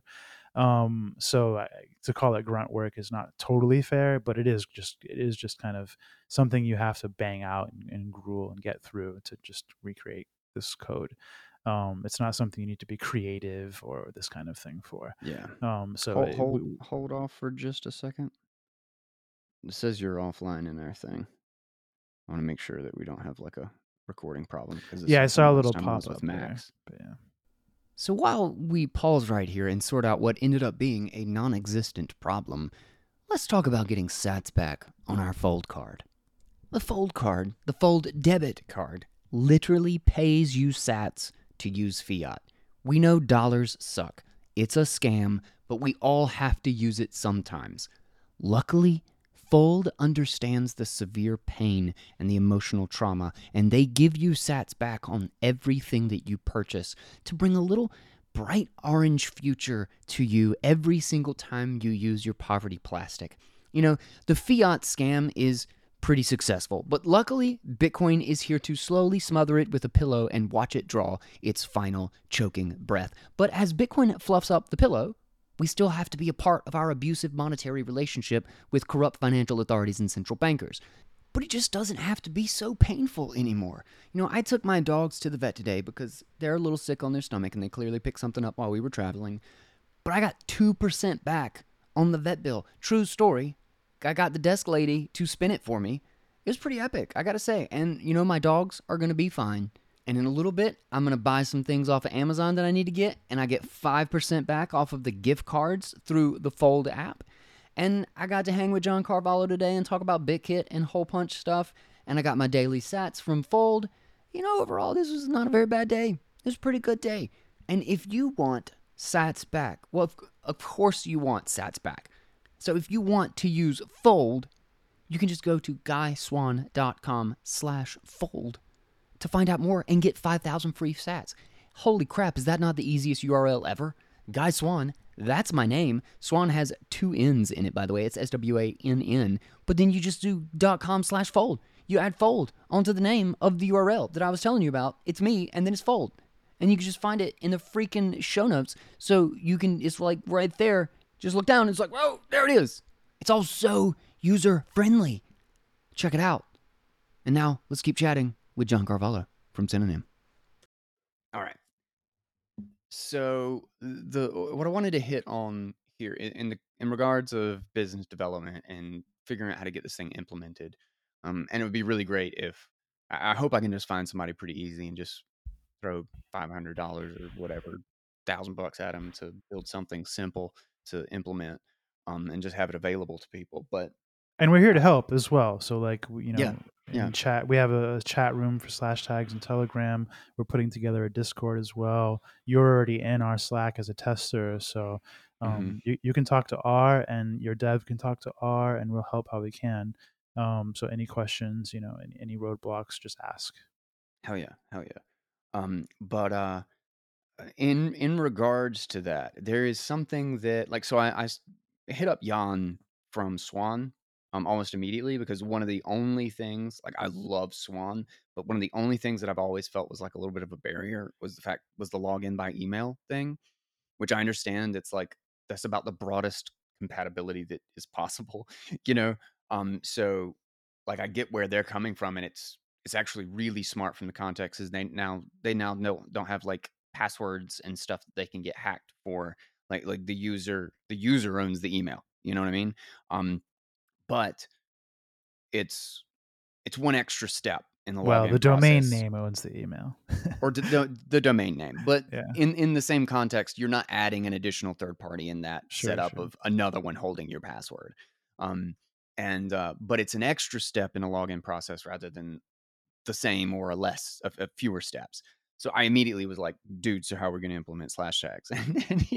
And he was like, uh, apparently they're looking at Fido, which is this login with your phone thing that Apple and Google are doing. So it's you just make a public key with your the secure element or whatever on your phone. Now, my immediate thought when you Quote unquote said secure element. so yeah, yeah. Um, but my immediate thought when you said you could actually make a QR that's compatible with a Lightning login and slash tags, where it like can know the difference. If that thing is just signing with a public key, same as slash tags, do you know anything about it and whether or not it uses the same curve or whether or not you could actually have it so that you had a login that could use either? Do I know Um, about Fido or or Fido? Yeah. I don't know a lot about these things. Okay. I have an assigned task for myself to look at like how we might be able to basically hijack OAuth, Fido, all these different login hmm methods to see whether or not we can kind of pseudo support them or hijack them somehow. But we're just not at that stage at the moment. I'm not knowledgeable on it. What I would say is, yeah, I think that I can't. I don't know if they want me to talk about it, but there's other things Swan are looking at from our repos, and I'll just leave it at that. Okay. And so, so there's not zero context here, and so maybe it wouldn't be impossible to get them to support some of the features of slash tags. Whether it be the feeds or auth stuff. But there is something you have to keep in mind where we have solutions planned for it, but the difference with email is they can contact you. And so if the That's a good type of point. Yeah. account if the type of account that you're making, you think the provider at some point does need to contact you for some reason, well, you need to make sure that either they also have your phone number or your email in your profile inside of your account at that website, or because if you're going to use only a key, they have no, there's no dedicated system for reaching you at that key yet. hmm For example, if Key added support, they could always just message you on Key. But Yeah. what if you don't open key, and what if key, Hmm. dies next month? Like there's they need some like reliability to be sure that it's Attaching an legit. email to it is still kind of Yeah. necessary for the what you're using the service for. It's Well, it's important to not have the content. necessary so much as you now have to support more of slash tag stuff and some slash tag stuff that doesn't exist Got you. yet. And so Yeah, I yeah, yeah. mentioned like having a drive for a key, like that could be your inbox basically, right? And so you could Hmm. subscribe to your account feed and they could put messages for you in there. And then they could subscribe to your feed for them. Like basically they have Hmm. an account with you. And so That's you so you could you crazy. could leave data in each other's drives, and you've got Yeah, asynchronous messaging. But right now, the kit is the only way that the user would be able to interface with that, and so that's kind of asking a lot of Swan to say, "Oh, just put it in a feed, and the user will hopefully open their BitKit wallet and see it." sure. I Yeah, think that will become habit, within sometime in 2023, people will be checking in for a lot of different kinds of data inside of BitKit. But right now, to replace email, I don't know that a service like theirs is willing to just go on the bleeding edge. But we would be happy to make to navigate that with them. You know what I mean? Like to say, okay, yeah, this is a provider and Bitfinex wants the same thing. So we'll end up solving all these problems with Bitfinex anyway. yeah, It's just a matter of if we have like multiple people wanting something, it helps us reprioritize. yeah. That makes sense. And I wonder too, like from again from the business development standard or perspective, is momentum and adoption are crazy important for this. It seems like specifically because hypercore is its own. Like I can't host a website on hypercore and like let's say I'm using the website experience. Like I said, the idea of a specific type of experience is a little redundant, like of it's just a website because it could be anything. But let's just say for the sake of normal people or browsing, they think of it in the terms of I need to go to a website. Is I can't host that on Hypercore and have people visit it unless they have a Hypercore enabled browser or app that would open it. Sort of. The server, in other words, like you could have depends how much of it you want. If you want it Hmm. fully hypercore, then yeah, the browser itself or the app itself needs to support slash tags Hmm. hypercore or whatever. Hole punch. It just did. These there are multiple ways you could do Whichever it, one you but want to I'm think not going about. to turn BitKit into a full browser, so it's not Sure. gonna Yeah. it's not gonna happen there so much as within widgets. Now, but for example, when you go to the slash tags.to playground, that is a website getting served from not the whole website, but just the auth demo that's getting served from Hypercore, and so that auth demo is actually getting data out of the DHT and pulling your profile and serving data on the web page, and the web Yeah. page is interfacing with the DHT directly. Like so if you have a domain, if you're willing to at least you could band-aid this or Frankenstein it in the short term if you wanted to make this Your happen, where domain name is just that your redirect that. server your web server for your domain name is actually pulling everything from Hypercore. You could do that. Huh. And That's so gonna be people can so still weird use the how same to use. browser and Yeah, the yeah, same yeah, domain name system, but the server is just pulling the data from somewhere else. yeah. That's interesting because technically all you need is the DNS. Yeah, you just need the website front end to take the information, but There's other whether or not things it's we can getting it do from as the well. local Like drive we can or make a browser hypercore. extension that Hmm. hijacks the URL and and injects the data from Hyper That's a as good well. point. Yeah. And but these things are, I don't know, How? like it's really hard to get a browser extension to take off. Yeah. And so I'm not. Yeah. So we know that we're probably going to have to at least make a slash tags keychain for the web browser. But I'm waiting. We have some other ideas about what we want to do in the browser, and I want to make sure we have a compelling, a unique use case that to give people a reason to actually install something.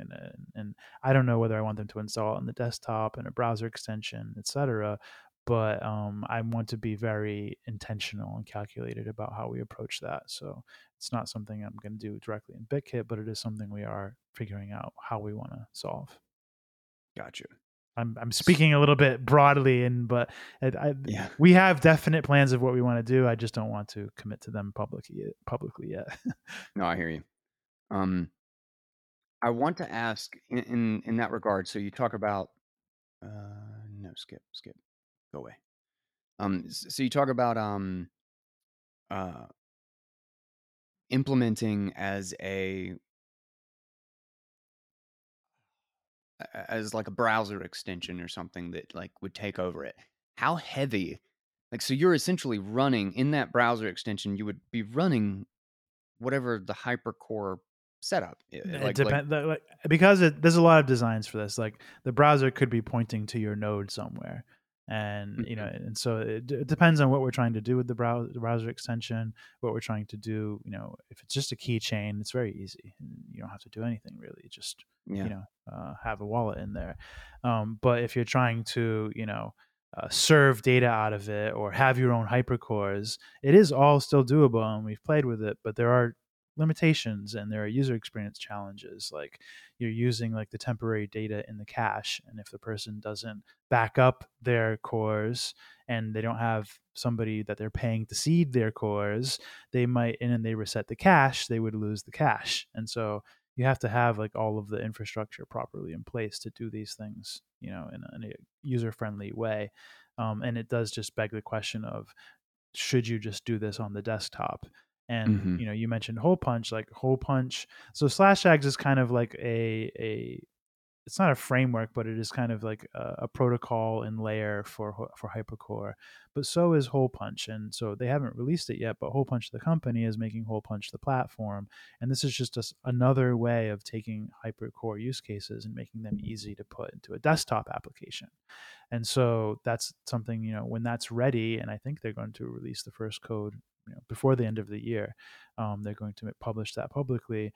And Man, that's gonna so be crazy. we will have to see whether or not we want to go ahead and jump on and do something on desktop, because it will be a lot Hmm. easier at that point.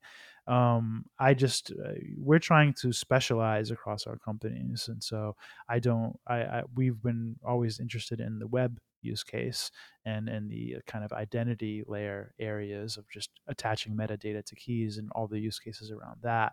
And they've been focusing on kind of communications and live data feeds kind of thing. And so we're trying to make sure we don't double up on anything and that we kind of cover as much ground as possible. So Hmm.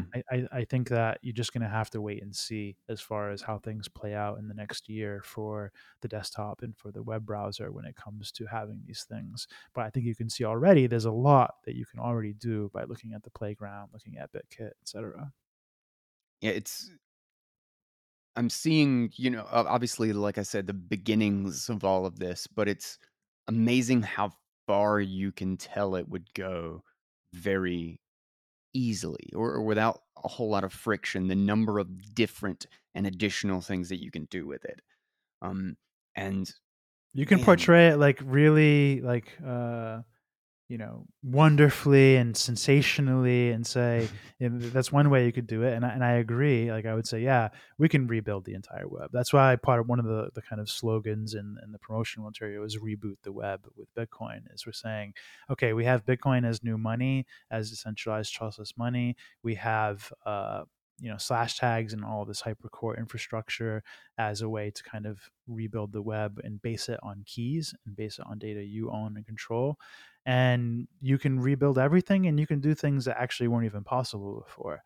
But if you want to be less dramatic, you can just say, we're trying to rewind a few decades and say, hey, if we had implemented, how we do the web and made it key based in the first place, then everything would have been interoperable and we wouldn't have walled garden problems unless people, specifically opted into them. And so that's all we're really doing, is we're saying, let's detach the data requirement of a server from being, controlled by the server, and let's detach the account requirement from being having to be like also controlled by some party, like a domain with an email address or username and password owned by the server. And let's just fix the web.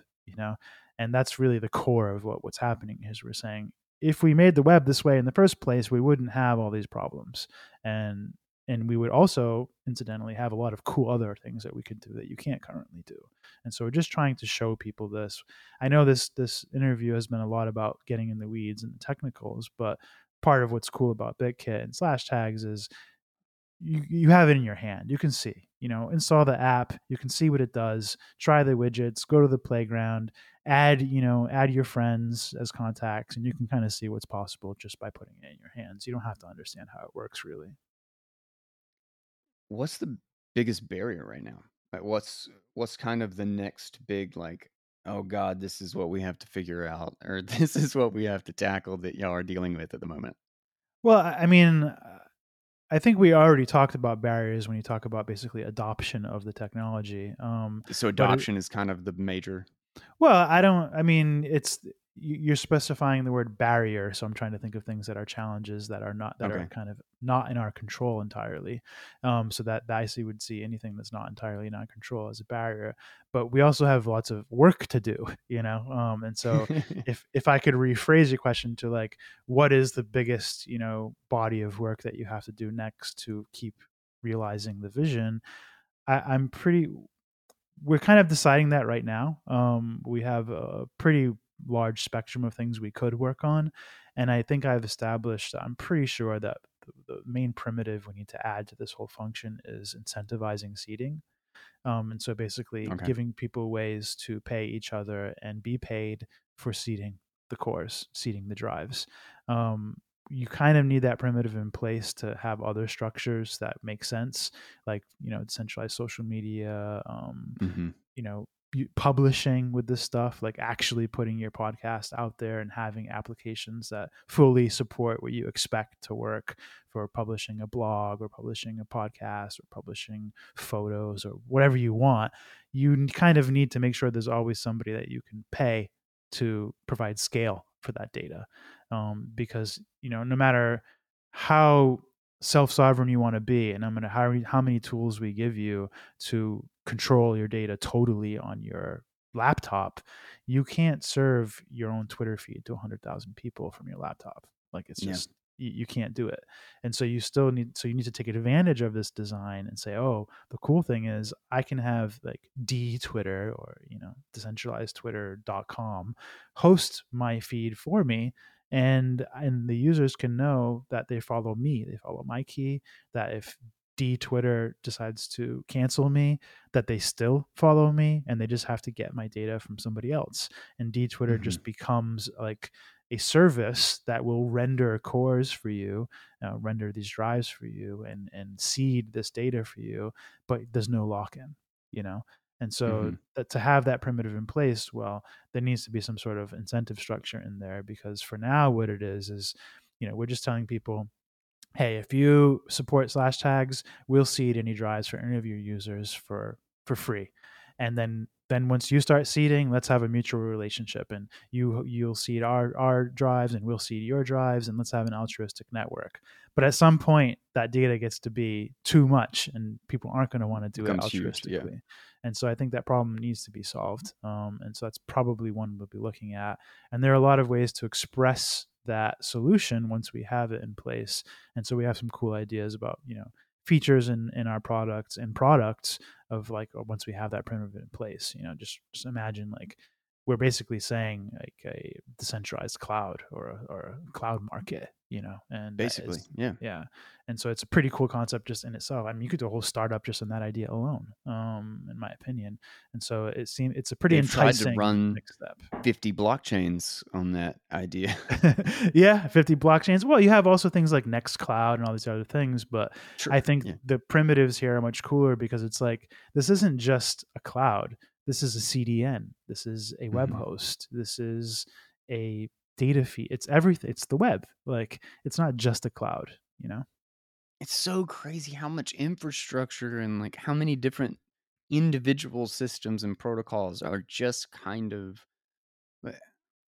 In shitcoins, obsoleted. and shitcoins are just kind of redundant when Yeah. to think that if we did this 20 years ago, you literally could have scaled the internet in a way that just looks entirely Just They nothing like tried though. the way it The works. fair thing is like, Yeah. so our developers that work on slash tags and this tech, sometimes they get a little bit frustrated, or they see Mm-hmm. that another team has made some progress with some tech that they think is just inferior, or a blockchain even is making some progress and it's just Yeah. frustrating.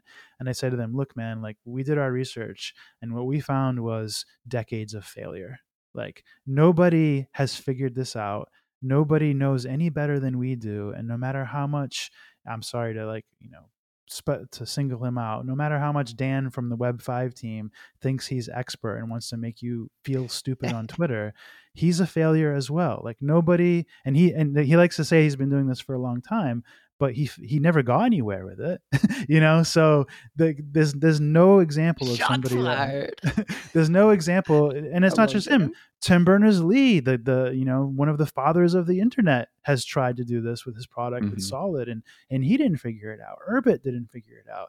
Nobody has figured out how to get people to fucking host their own data, own their own data, and use keys for everything. And so you can't be discouraged because they didn't figure it out, because they didn't do it correctly yet. And so I really like the design and approach we have. Hey, maybe we'll fail too, but at least we tried something different, and I think that's what's important. So, now I lost track of your original question. Shit, I uh, don't even remember what it was anymore. but yeah, Um, so there's no reference. Oh, I know what I was going to say. There's no reference saying these guys do it right and this is how it should be done and this is why it didn't happen before.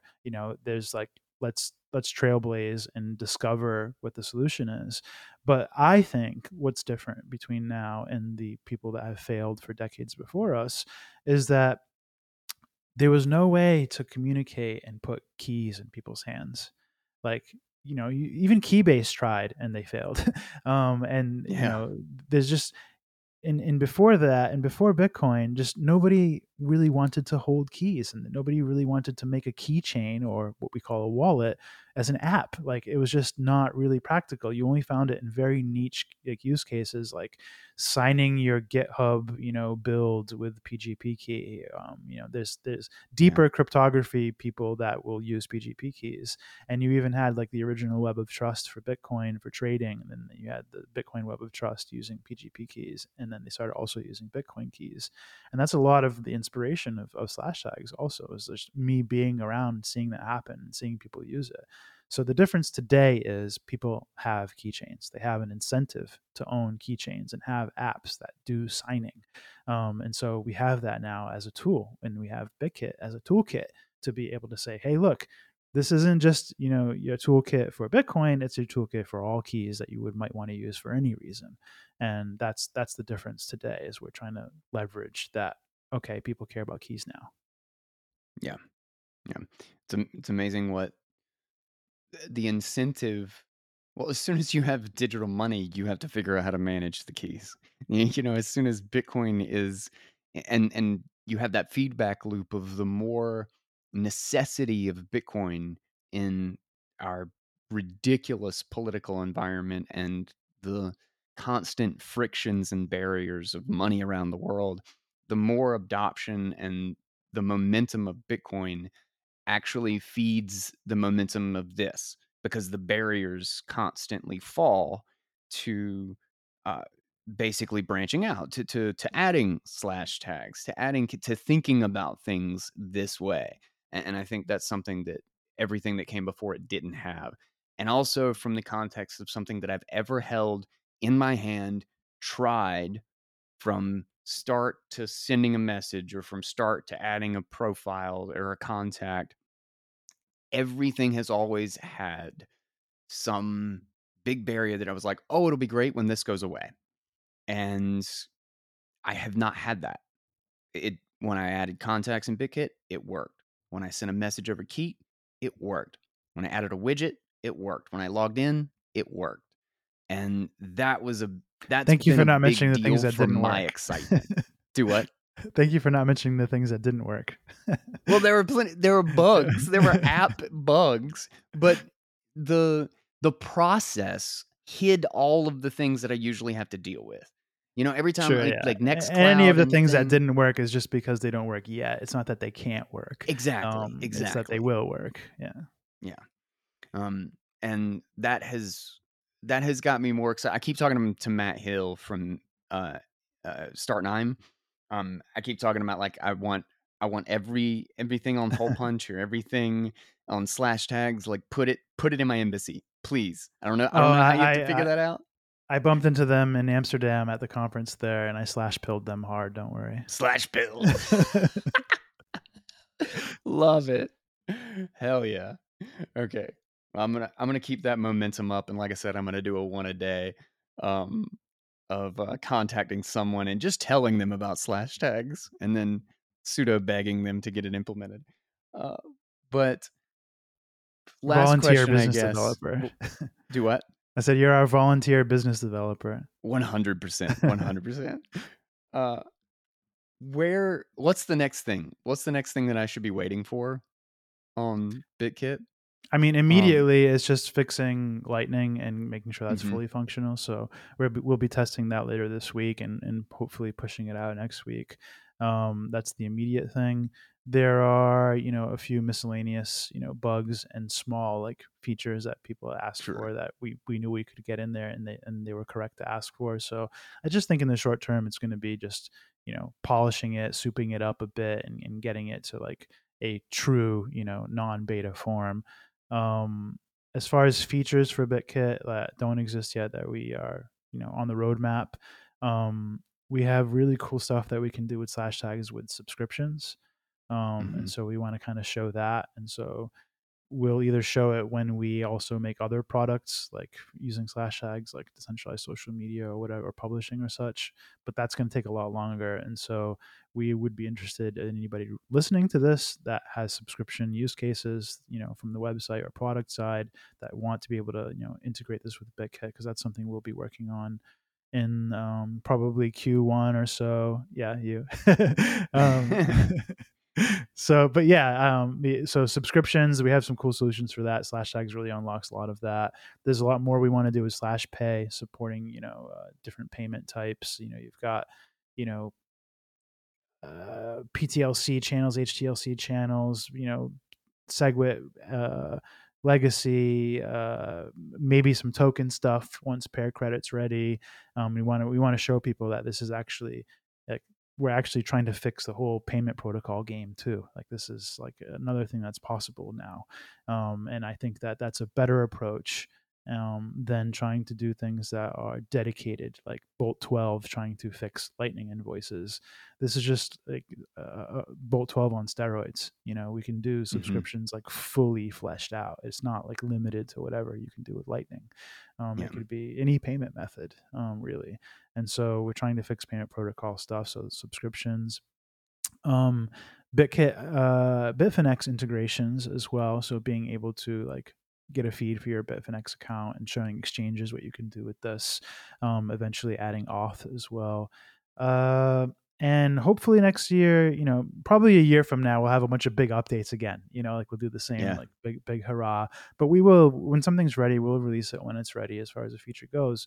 But we also want to add the ability to buy Bitcoin, and that kind of goes hand in hand with being able to like make an account and an exchange using a key, which means solving like those messaging problems, things like this. But we have like a lot of cool stuff we want to do with like DCA and saving Bitcoin and etc. Um, I'm sure I'm forgetting things. That I did a presentation, and I'll probably, what I'll do is I'll like turn that deck into a tweet storm at some point in the next week, so you can That's a see good idea. all the things, because there's upcoming. I have all the whole list of upcoming features we want to do. But those are Is the that at main Lugano? ones. Oh, and of course the Peach Credit one, and maybe we could use that as a segue to talk about Peach Credit a little bit. But Wait, pear credit? Peach credit? sorry, peach credit, Oh, pear pear credit. credit. Yes, all these fruits and vegetables. Peaches.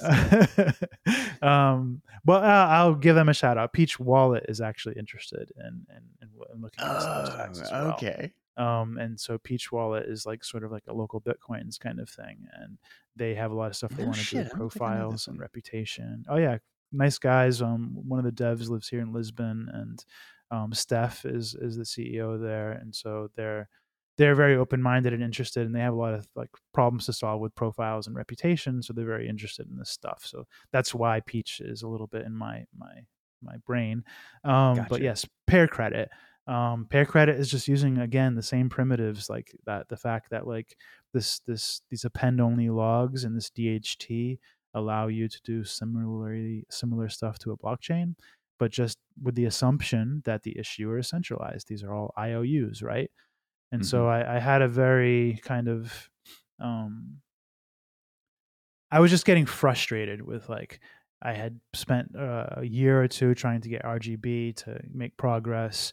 I had spent another 6 months a year implementing and playing with the team with Omni and OmniBolt, looking at the pre bips for Taro, and just looking at all these things. And the idea of having to do business development for a new token protocol, any of those three, I was just like, I can't. Like, I'm not going to be first. I'm not going to be dependent on some other team that is, Hmm. and it just all felt wrong.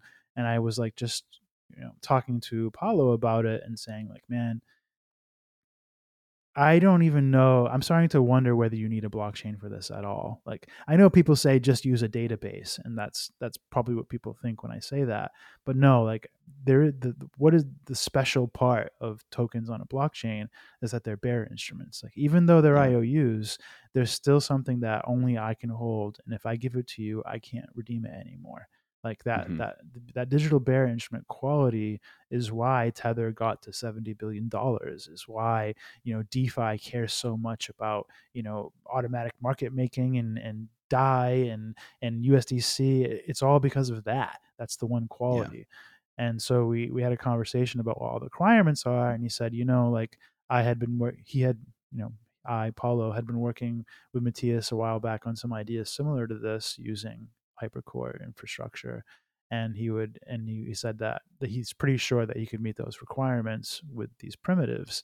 And so it just became a project. And so 6 months ago they started working on it, and we've been kind of testing and playing with this idea of using hypercores as ledgers and being able to have issuers have this kind of pseudo decentralized way of giving people credit that they can trade peer to peer. And we're actually going to do a spaces on this, so I shouldn't spoil too much. I don't know when you're actually going to release this anyway, but we're doing a spaces together on Wednesday of this week, and we'll talk about it in What more time? detail. I have to look. I have it in my Okay. DMs, but Send me the probably. info. I might be on the plane, but if I'm not, I would like to be there. Yeah, cool. But the cool part is you still get the digital bearer instrument quality, and you get the peer-to-peer aspect. And so what this means is we actually are doing like lightning style channels for databases. And so, like, when I want to pay you, I actually can open a channel with you that has like a state, just like a Lightning channel Hmm. does. And we're like off, instead of off chain, we're off database. And we can transact peer to peer together without the issuer being involved at all. And the cool part about this is, like, when you compare it to doing, say, tokens on Lightning with Taro or Omnibolt or such, there's no routing, there's no liquidity path. And so these are like the And trade-offs there's no when data constraint. Like there's just not any constraint other than that I have to yeah, know your pub key, and you have to be online so I can send you money. But like these that's these are crazy. essentially disposable Lightning channels. Like, I could make it and close it, and I don't have to worry about like the on-chain It doesn't fee cost you or anything. Yeah, whatever. yeah. Yeah. And this allows you, so the data structure is like this kind of pyramid where the issuer creates the first ledger, and anybody who has an account in that ledger can lock their balance to make a new ledger. And so Hmm. that becomes like another ledger that only has that account balance, and people can now have accounts in that ledger. And then you end up with this whole pyramid of ledgers that are all separate but dependent on each other, dependent on the main root. But you can now bridge across them using channels. So, like, I can open a channel from one ledger to another, and I can have this peer-to-peer aspect, and I don't need to worry about the liquidity routing that you would have to worry about with using the Lightning Network, the Bitcoin Lightning Network. You kind of have this just direct peer-to-peer. Like, I say, I want to pay you. tell me your key, I pay you, and now you have the proofs from my ledger, and now you can have the balance instead of me. And so it's just, we still have to audit it, and there's still a chance that there's going to be trade-offs that I'm like underselling or overselling, however you want to put it. And so, we aren't committing to it being perfect or the total token killer, but I'm pretty sure Mhm. it is the token killer. I'm pretty sure that if all you care about is centrally issued credit, like IOUs, I'm pretty sure that this is going to be like the dominant obvious choice. Like I can't think of so far things that you wouldn't be able to do with this that you could do with other things, unless there is some, like when we fully audit it, there's some sort of fundamental cryptographic flaw or with our methodology or something. Mhm. But it's pretty exciting because all I ever wanted was just a way to express peer-to-peer credit, and now that it just gives us one more thing we can say, that by working together like across our teams, we don't have to use a blockchain for this either. Like no blockchain for Web3, no blockchain for identity, no blockchain for tokens. Just like literally the only thing a blockchain is for is Bitcoin. And I really like that. Yeah. It's funny. It's almost like to solve all the data problems, you just need data protocols. And you don't need to invent a new money every single damn time you want to solve another Well, and it's various almost like specific utility. blockchains scale pretty badly. And why did you choose one as your data format in the first place? So crazy. All right. Well, we will close this out here unless there's anything else you wanted to add. There are a couple of other things I could have gotten into, but I think we should save it. Um, Sure. there were some things about Taproot. At some point, we should have a conversation about the RBF thing. I'm sure all the audience is going to be like, "Oh, what the? That's what he's been talking about on Twitter." But not for today, not for this episode. But is there anything else you want to add? Toss in at the end. No, I mean the RBF thing has worn me out a bit, and I had a very I'm very worn out from doing the week in Amsterdam, the week in Lugano. Then we did another week in Italy because we had like this kind of like not private conference, but this kind of like Fulgur Ventures incubator in Italy, which was Hmm. really cool. Jimmy Song was there. Peter Todd, my RBF arch nemesis, was there. Um, and a lot of like the different teams that Fulgur has invested in. So it was a really cool business development opportunity. It was really cool to like explain slash tags to people and learn about their projects and talk about how we could work together. Hmm. But after all of this travel and the past few days of twittering really hard, I'm burnt out, man. And I'm probably there probably are things I should be bringing up, but Yeah. yeah, I think we covered them. You're good.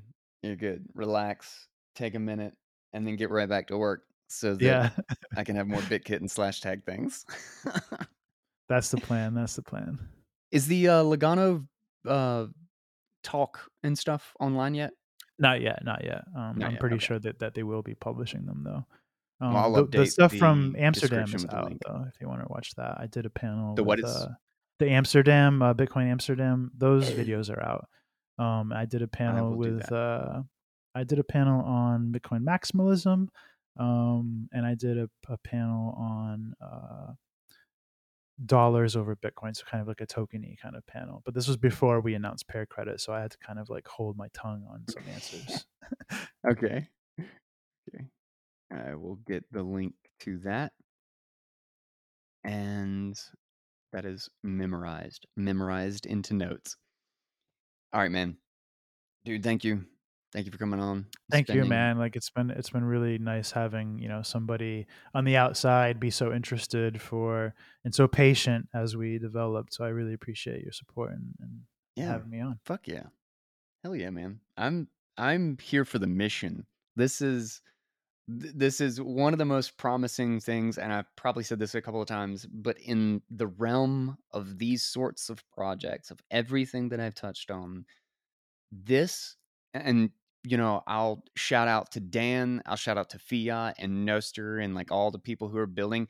The fact that there is like kind of like aggressive competition about this has me so excited because like somebody's going to get mad enough and be insulting enough to solve the problem. Sometimes that's all you need. You just need people to be enough of assholes to get that angry energy to build the solution to all of these problems. And so just to stoke the fire a little bit, I'll say like what we're doing is obviously better than what Dan is doing in Web 5. Like that's nonsense. 100%.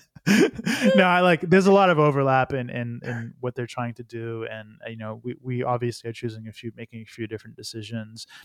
Sadly, like while this stuff should be interoperable, it's easier said than done to actually make these things interoperable for reasons like like JavaScript versus whatever they're coding in. These things get tricky. But I'm the reason I'm going on this little rant is to mention that Noster is actually something that could be improved by what we're doing, and so it's not as much overlap. And so that if they use /tags and hypercore as a basis for what they're doing, it could just improve what they're doing. You're gonna have to work on Fiat Jaff to convince him of that, but he has started playing with DHTs lately, so it's not impossible. Nice. I'll ease in and just like constant small pressure. That's how you tear people down. You get them constant pressure over long periods of time. What is it like? Nobody wants to get in the way. It's like it's one of these guys like Rocco, whatever, or Jocko, like one of these inspirational guys, and he says nobody wants to stand in front of something that won't stop, that persists. Like, so eventually they get out of the way. He puts it better than I do. Look it up. I'll see if I can find the exact quote. We'll toss it in at the end of the episode. All right, man. Dude, thank you so much. I will catch you. We'll probably do an update soon, and I'll hit you up in the Slack and all that good stuff. Sure. Oh, you should join the /tag assembly Keat group too. You're on Keat. Yeah. Well, I've been like on the road. I haven't been like doing anything with chatting. No mobile yet. Yeah. And mobile would make it more likely for me. Yeah. I think they're pretty close on that though.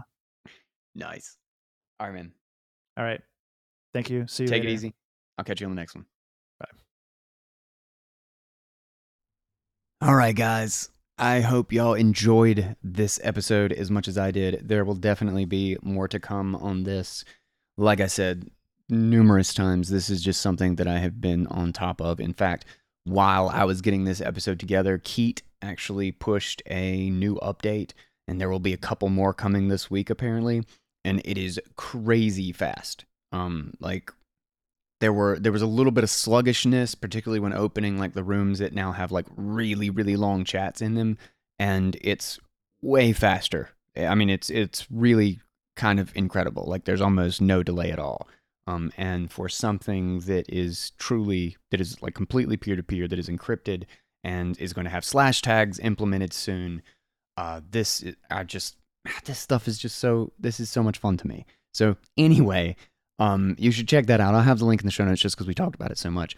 Obviously, the link to the BitKit wallet, again, they are in beta. There are even still some bugs that they know about that just haven't been sorted yet. So just understand while you're playing with it, this is just so if you want to dig into it and get an idea and a feel for this stuff before it's, final product, this is your opportunity to start playing with it. And if you find any little bugs or little quirks or any thoughts about the user interface, I know they would be very, very happy to hear about it so they can make it perfect. And I will have my /tag in the show notes actually.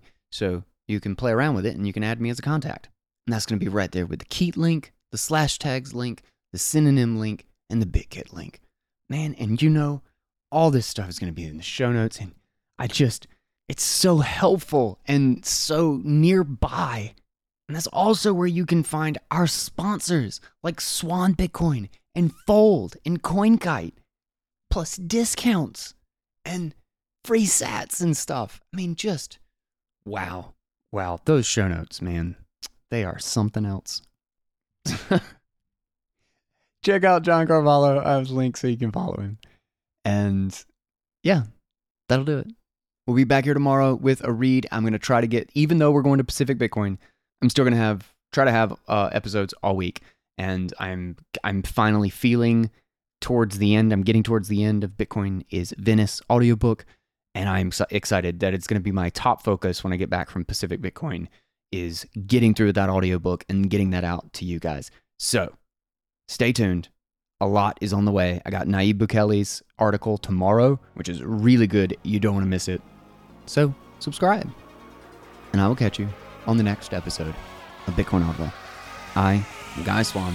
And until next time, everybody, take it easy, guys.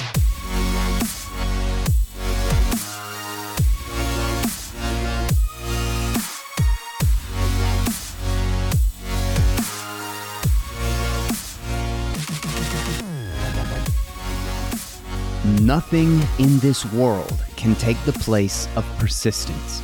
Talent will not. Nothing is more common than unsuccessful men with talent. Genius will not. Unrewarded genius is almost a proverb. Education will not. The world is full of educated derelicts. Persistence and determination alone are omnipotent. The slogan, "Press On," has solved and always will solve the problems of the human race. Calvin Coolidge.